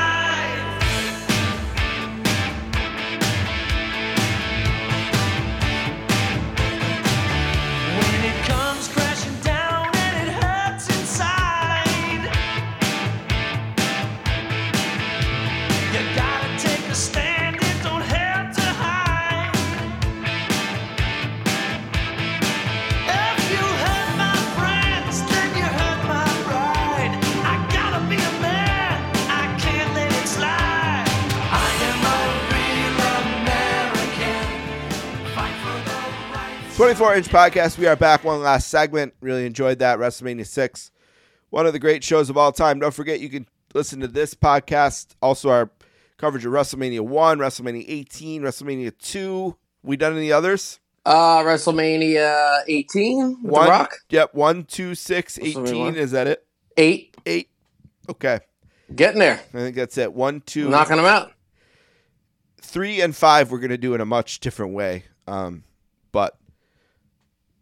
Yeah, so far so good. And eventually we'll redo 2 as well, since that was the pilot. Why 5? Why 5 in a different way? Because this is the whole angle of the explosion. All right, the whole year build. Yeah, we'll cover that a little bit different. 3 will really be the one that's like 10 episodes probably. It's in my head. I'll explain it to you someday how I want to do it. I think I have an idea. Yeah. All right.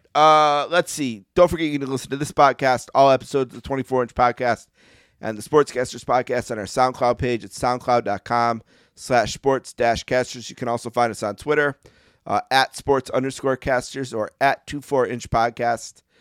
Email me, the sportscasters at gmail.com or or 24-inch podcast at gmail.com as well. You can find the 24-inch podcast on Instagram. You can find us on Facebook, Twitter, Gmail. Like I said, we're all over the place. Request a group on Facebook, 24_inch_podcast on Instagram. Gotta get Dave hustling over there again. Make it worth his while. And 24-inch podcast sportscasters, of course. Joe Davis, the debut of him a couple weeks ago.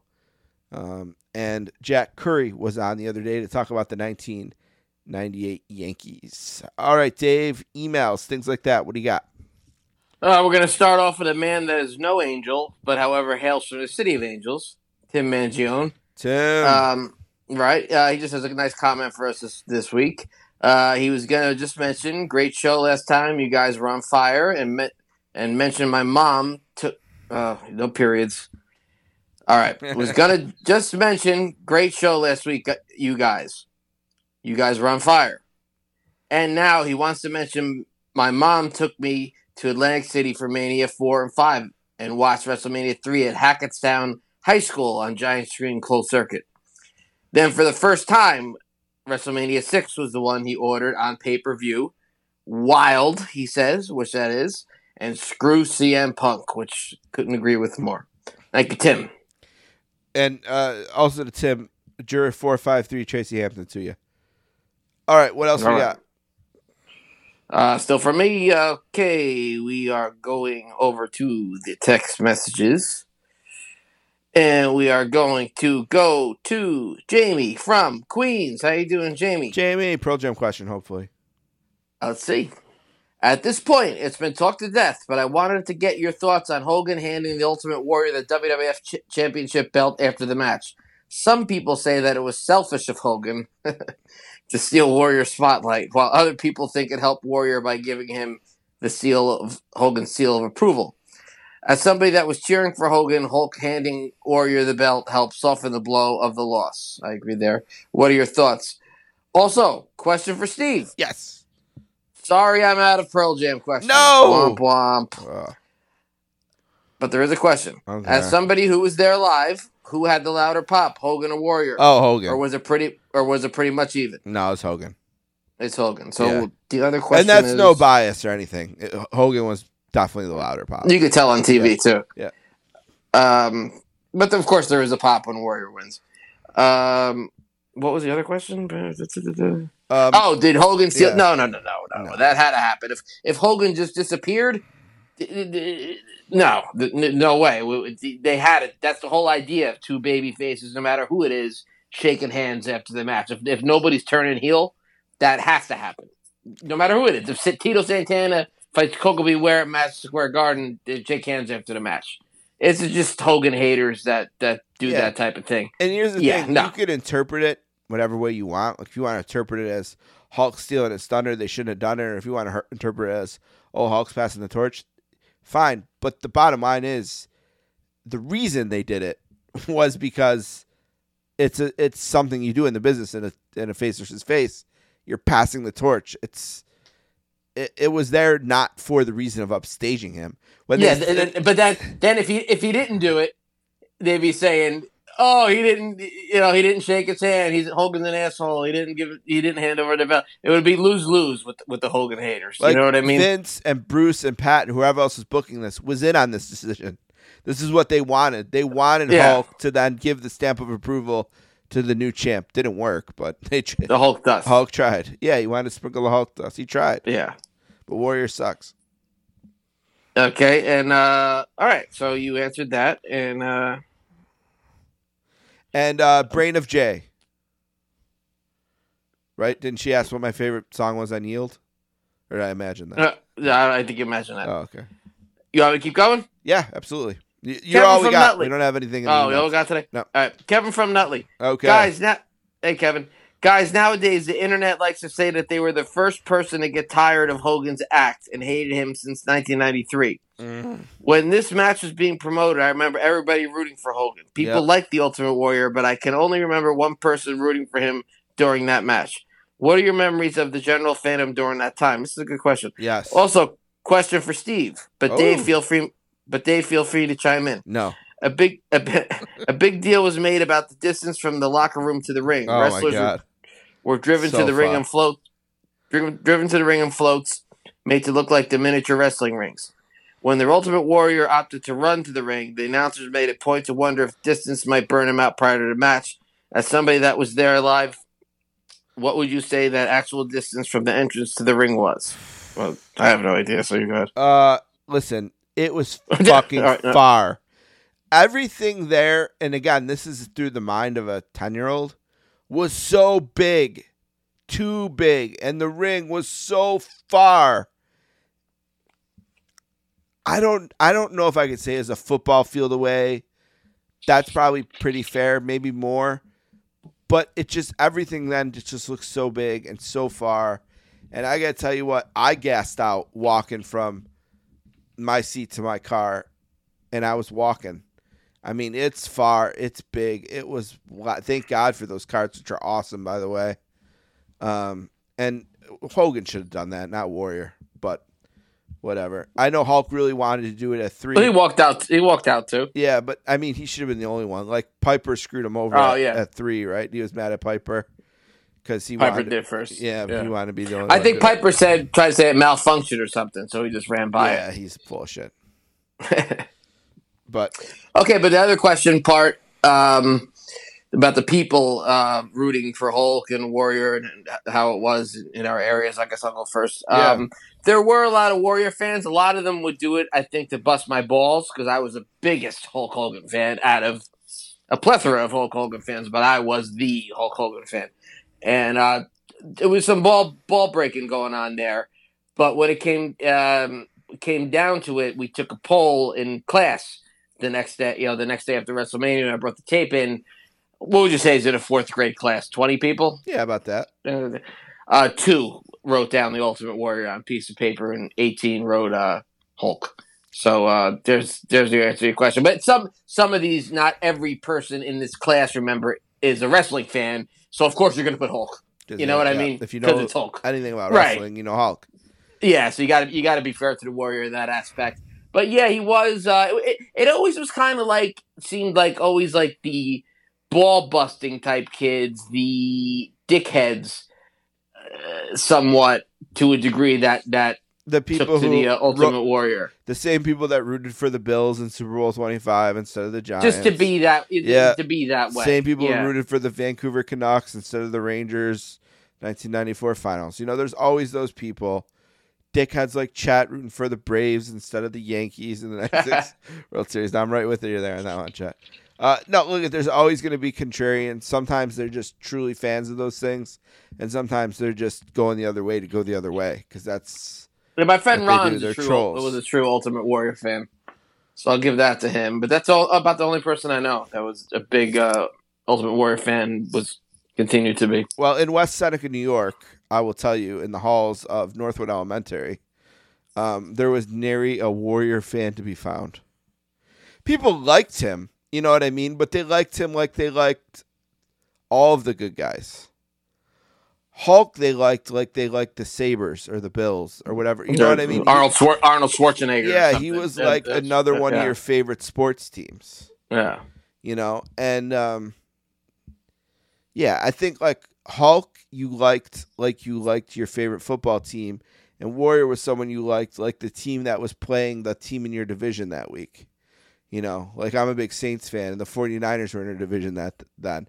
So I would cheer for the Saints, and then I would cheer for whoever was playing the 49ers. But it's a different enthusiasm level, the Saints versus Gussie team versus the 49ers. But I don't know if you get that analogy or not because you're not a sports guy. But yeah, I think that there was no true, at my school, there were no true Warrior fans. There was only Hulk fans. There were people who liked the Warrior, but it's different. Nobody came to school in a Warrior T-shirt. People came to school in Hulk Hogan shirts all the time. Right. Yeah, we had some Warrior wildness over here, but nothing could never compare to Hulkamania. And you know, 93 wrestling just went down. It wasn't Hogan. You know what I mean? Like wrestling just wasn't popular anymore. We got older. We moved on to other things or whatever. People moved on. Well, I didn't, but I mean, yeah. I moved on at a strange time when people were coming back in. I was kind of going out until Hulk came back and fought The Rock. You know, the Attitude Era. I kind of went out on it a little bit. You weren't into the NWO stuff though. Oh, I'm not counting that. I'm counting WWF. Oh, well. No. Wrestling. WCW I stuck with until the Russo Hogan things. I thought it was real. even at 20 years old. So then I stopped watching that. So I think I started watching WWF again a little bit after that because I liked what Kurt Angle was doing in the summer of 2000. And it was kind of like here and there watching it, not religiously. But then once Hulk came back and then it was a different story. All right. Last thing to do tonight. Next show, Dave. What are we doing? Tell them. Well, we're going to take a look at arguably arguably the two greatest of all time, Hulk Hogan and Ric Flair in their first ever televised match from not nationally televised, but televised nonetheless on the MSG network right here in New York City as Hulk Hogan takes on the Nature Boy Ric Flair in Madison Square Garden, November 30th, 1991. Woo! Now, if you want to get yourself ready for this one, per se, I did a Place to Be Nation flagship show on this very show. And I know it's linked on my Facebook, and obviously you can find it if you go through the Place to Be Nation archives. But I've done this show before, and it came to mind that I really enjoyed this one as like a Madison Square Garden one that we could do. I was in the mood to do something with Flair. I was also like, we did a lot in that early 80s era. And now we're kind of moving into the 90s era a little bit. Maybe we'll dance here for a little bit. Maybe we'll bob and weave and get out of here. This one falls right in between Survivor Series 91 and Tuesday in Texas. You had those three hits at once. Bang, bang, bang. What was the date again on the show? November 30th. 91. Yeah. November. So that's Thanksgiving time. It's 2 days, 2 or 3 days. Yeah, 2 days after. Yep. Right? 2 days after Hulk lost the belt to The Undertaker. 15,000 in attendance. Vince McMahon, Bobby Heenan, Lord Ethel Hayes on the call. Some of the other wrestlers, Bret Hart is there defending the Intercontinental title. The Nasty Boys are there. It's a good card. It's a fun show. I'm looking forward to doing this one with you, Dave. Can't wait. All right. With that said, there's only one thing left to do, Dave, and that's to ask the fans to say your prayers, eat your vitamins, and tell your friends about the 24-inch podcast. Brother!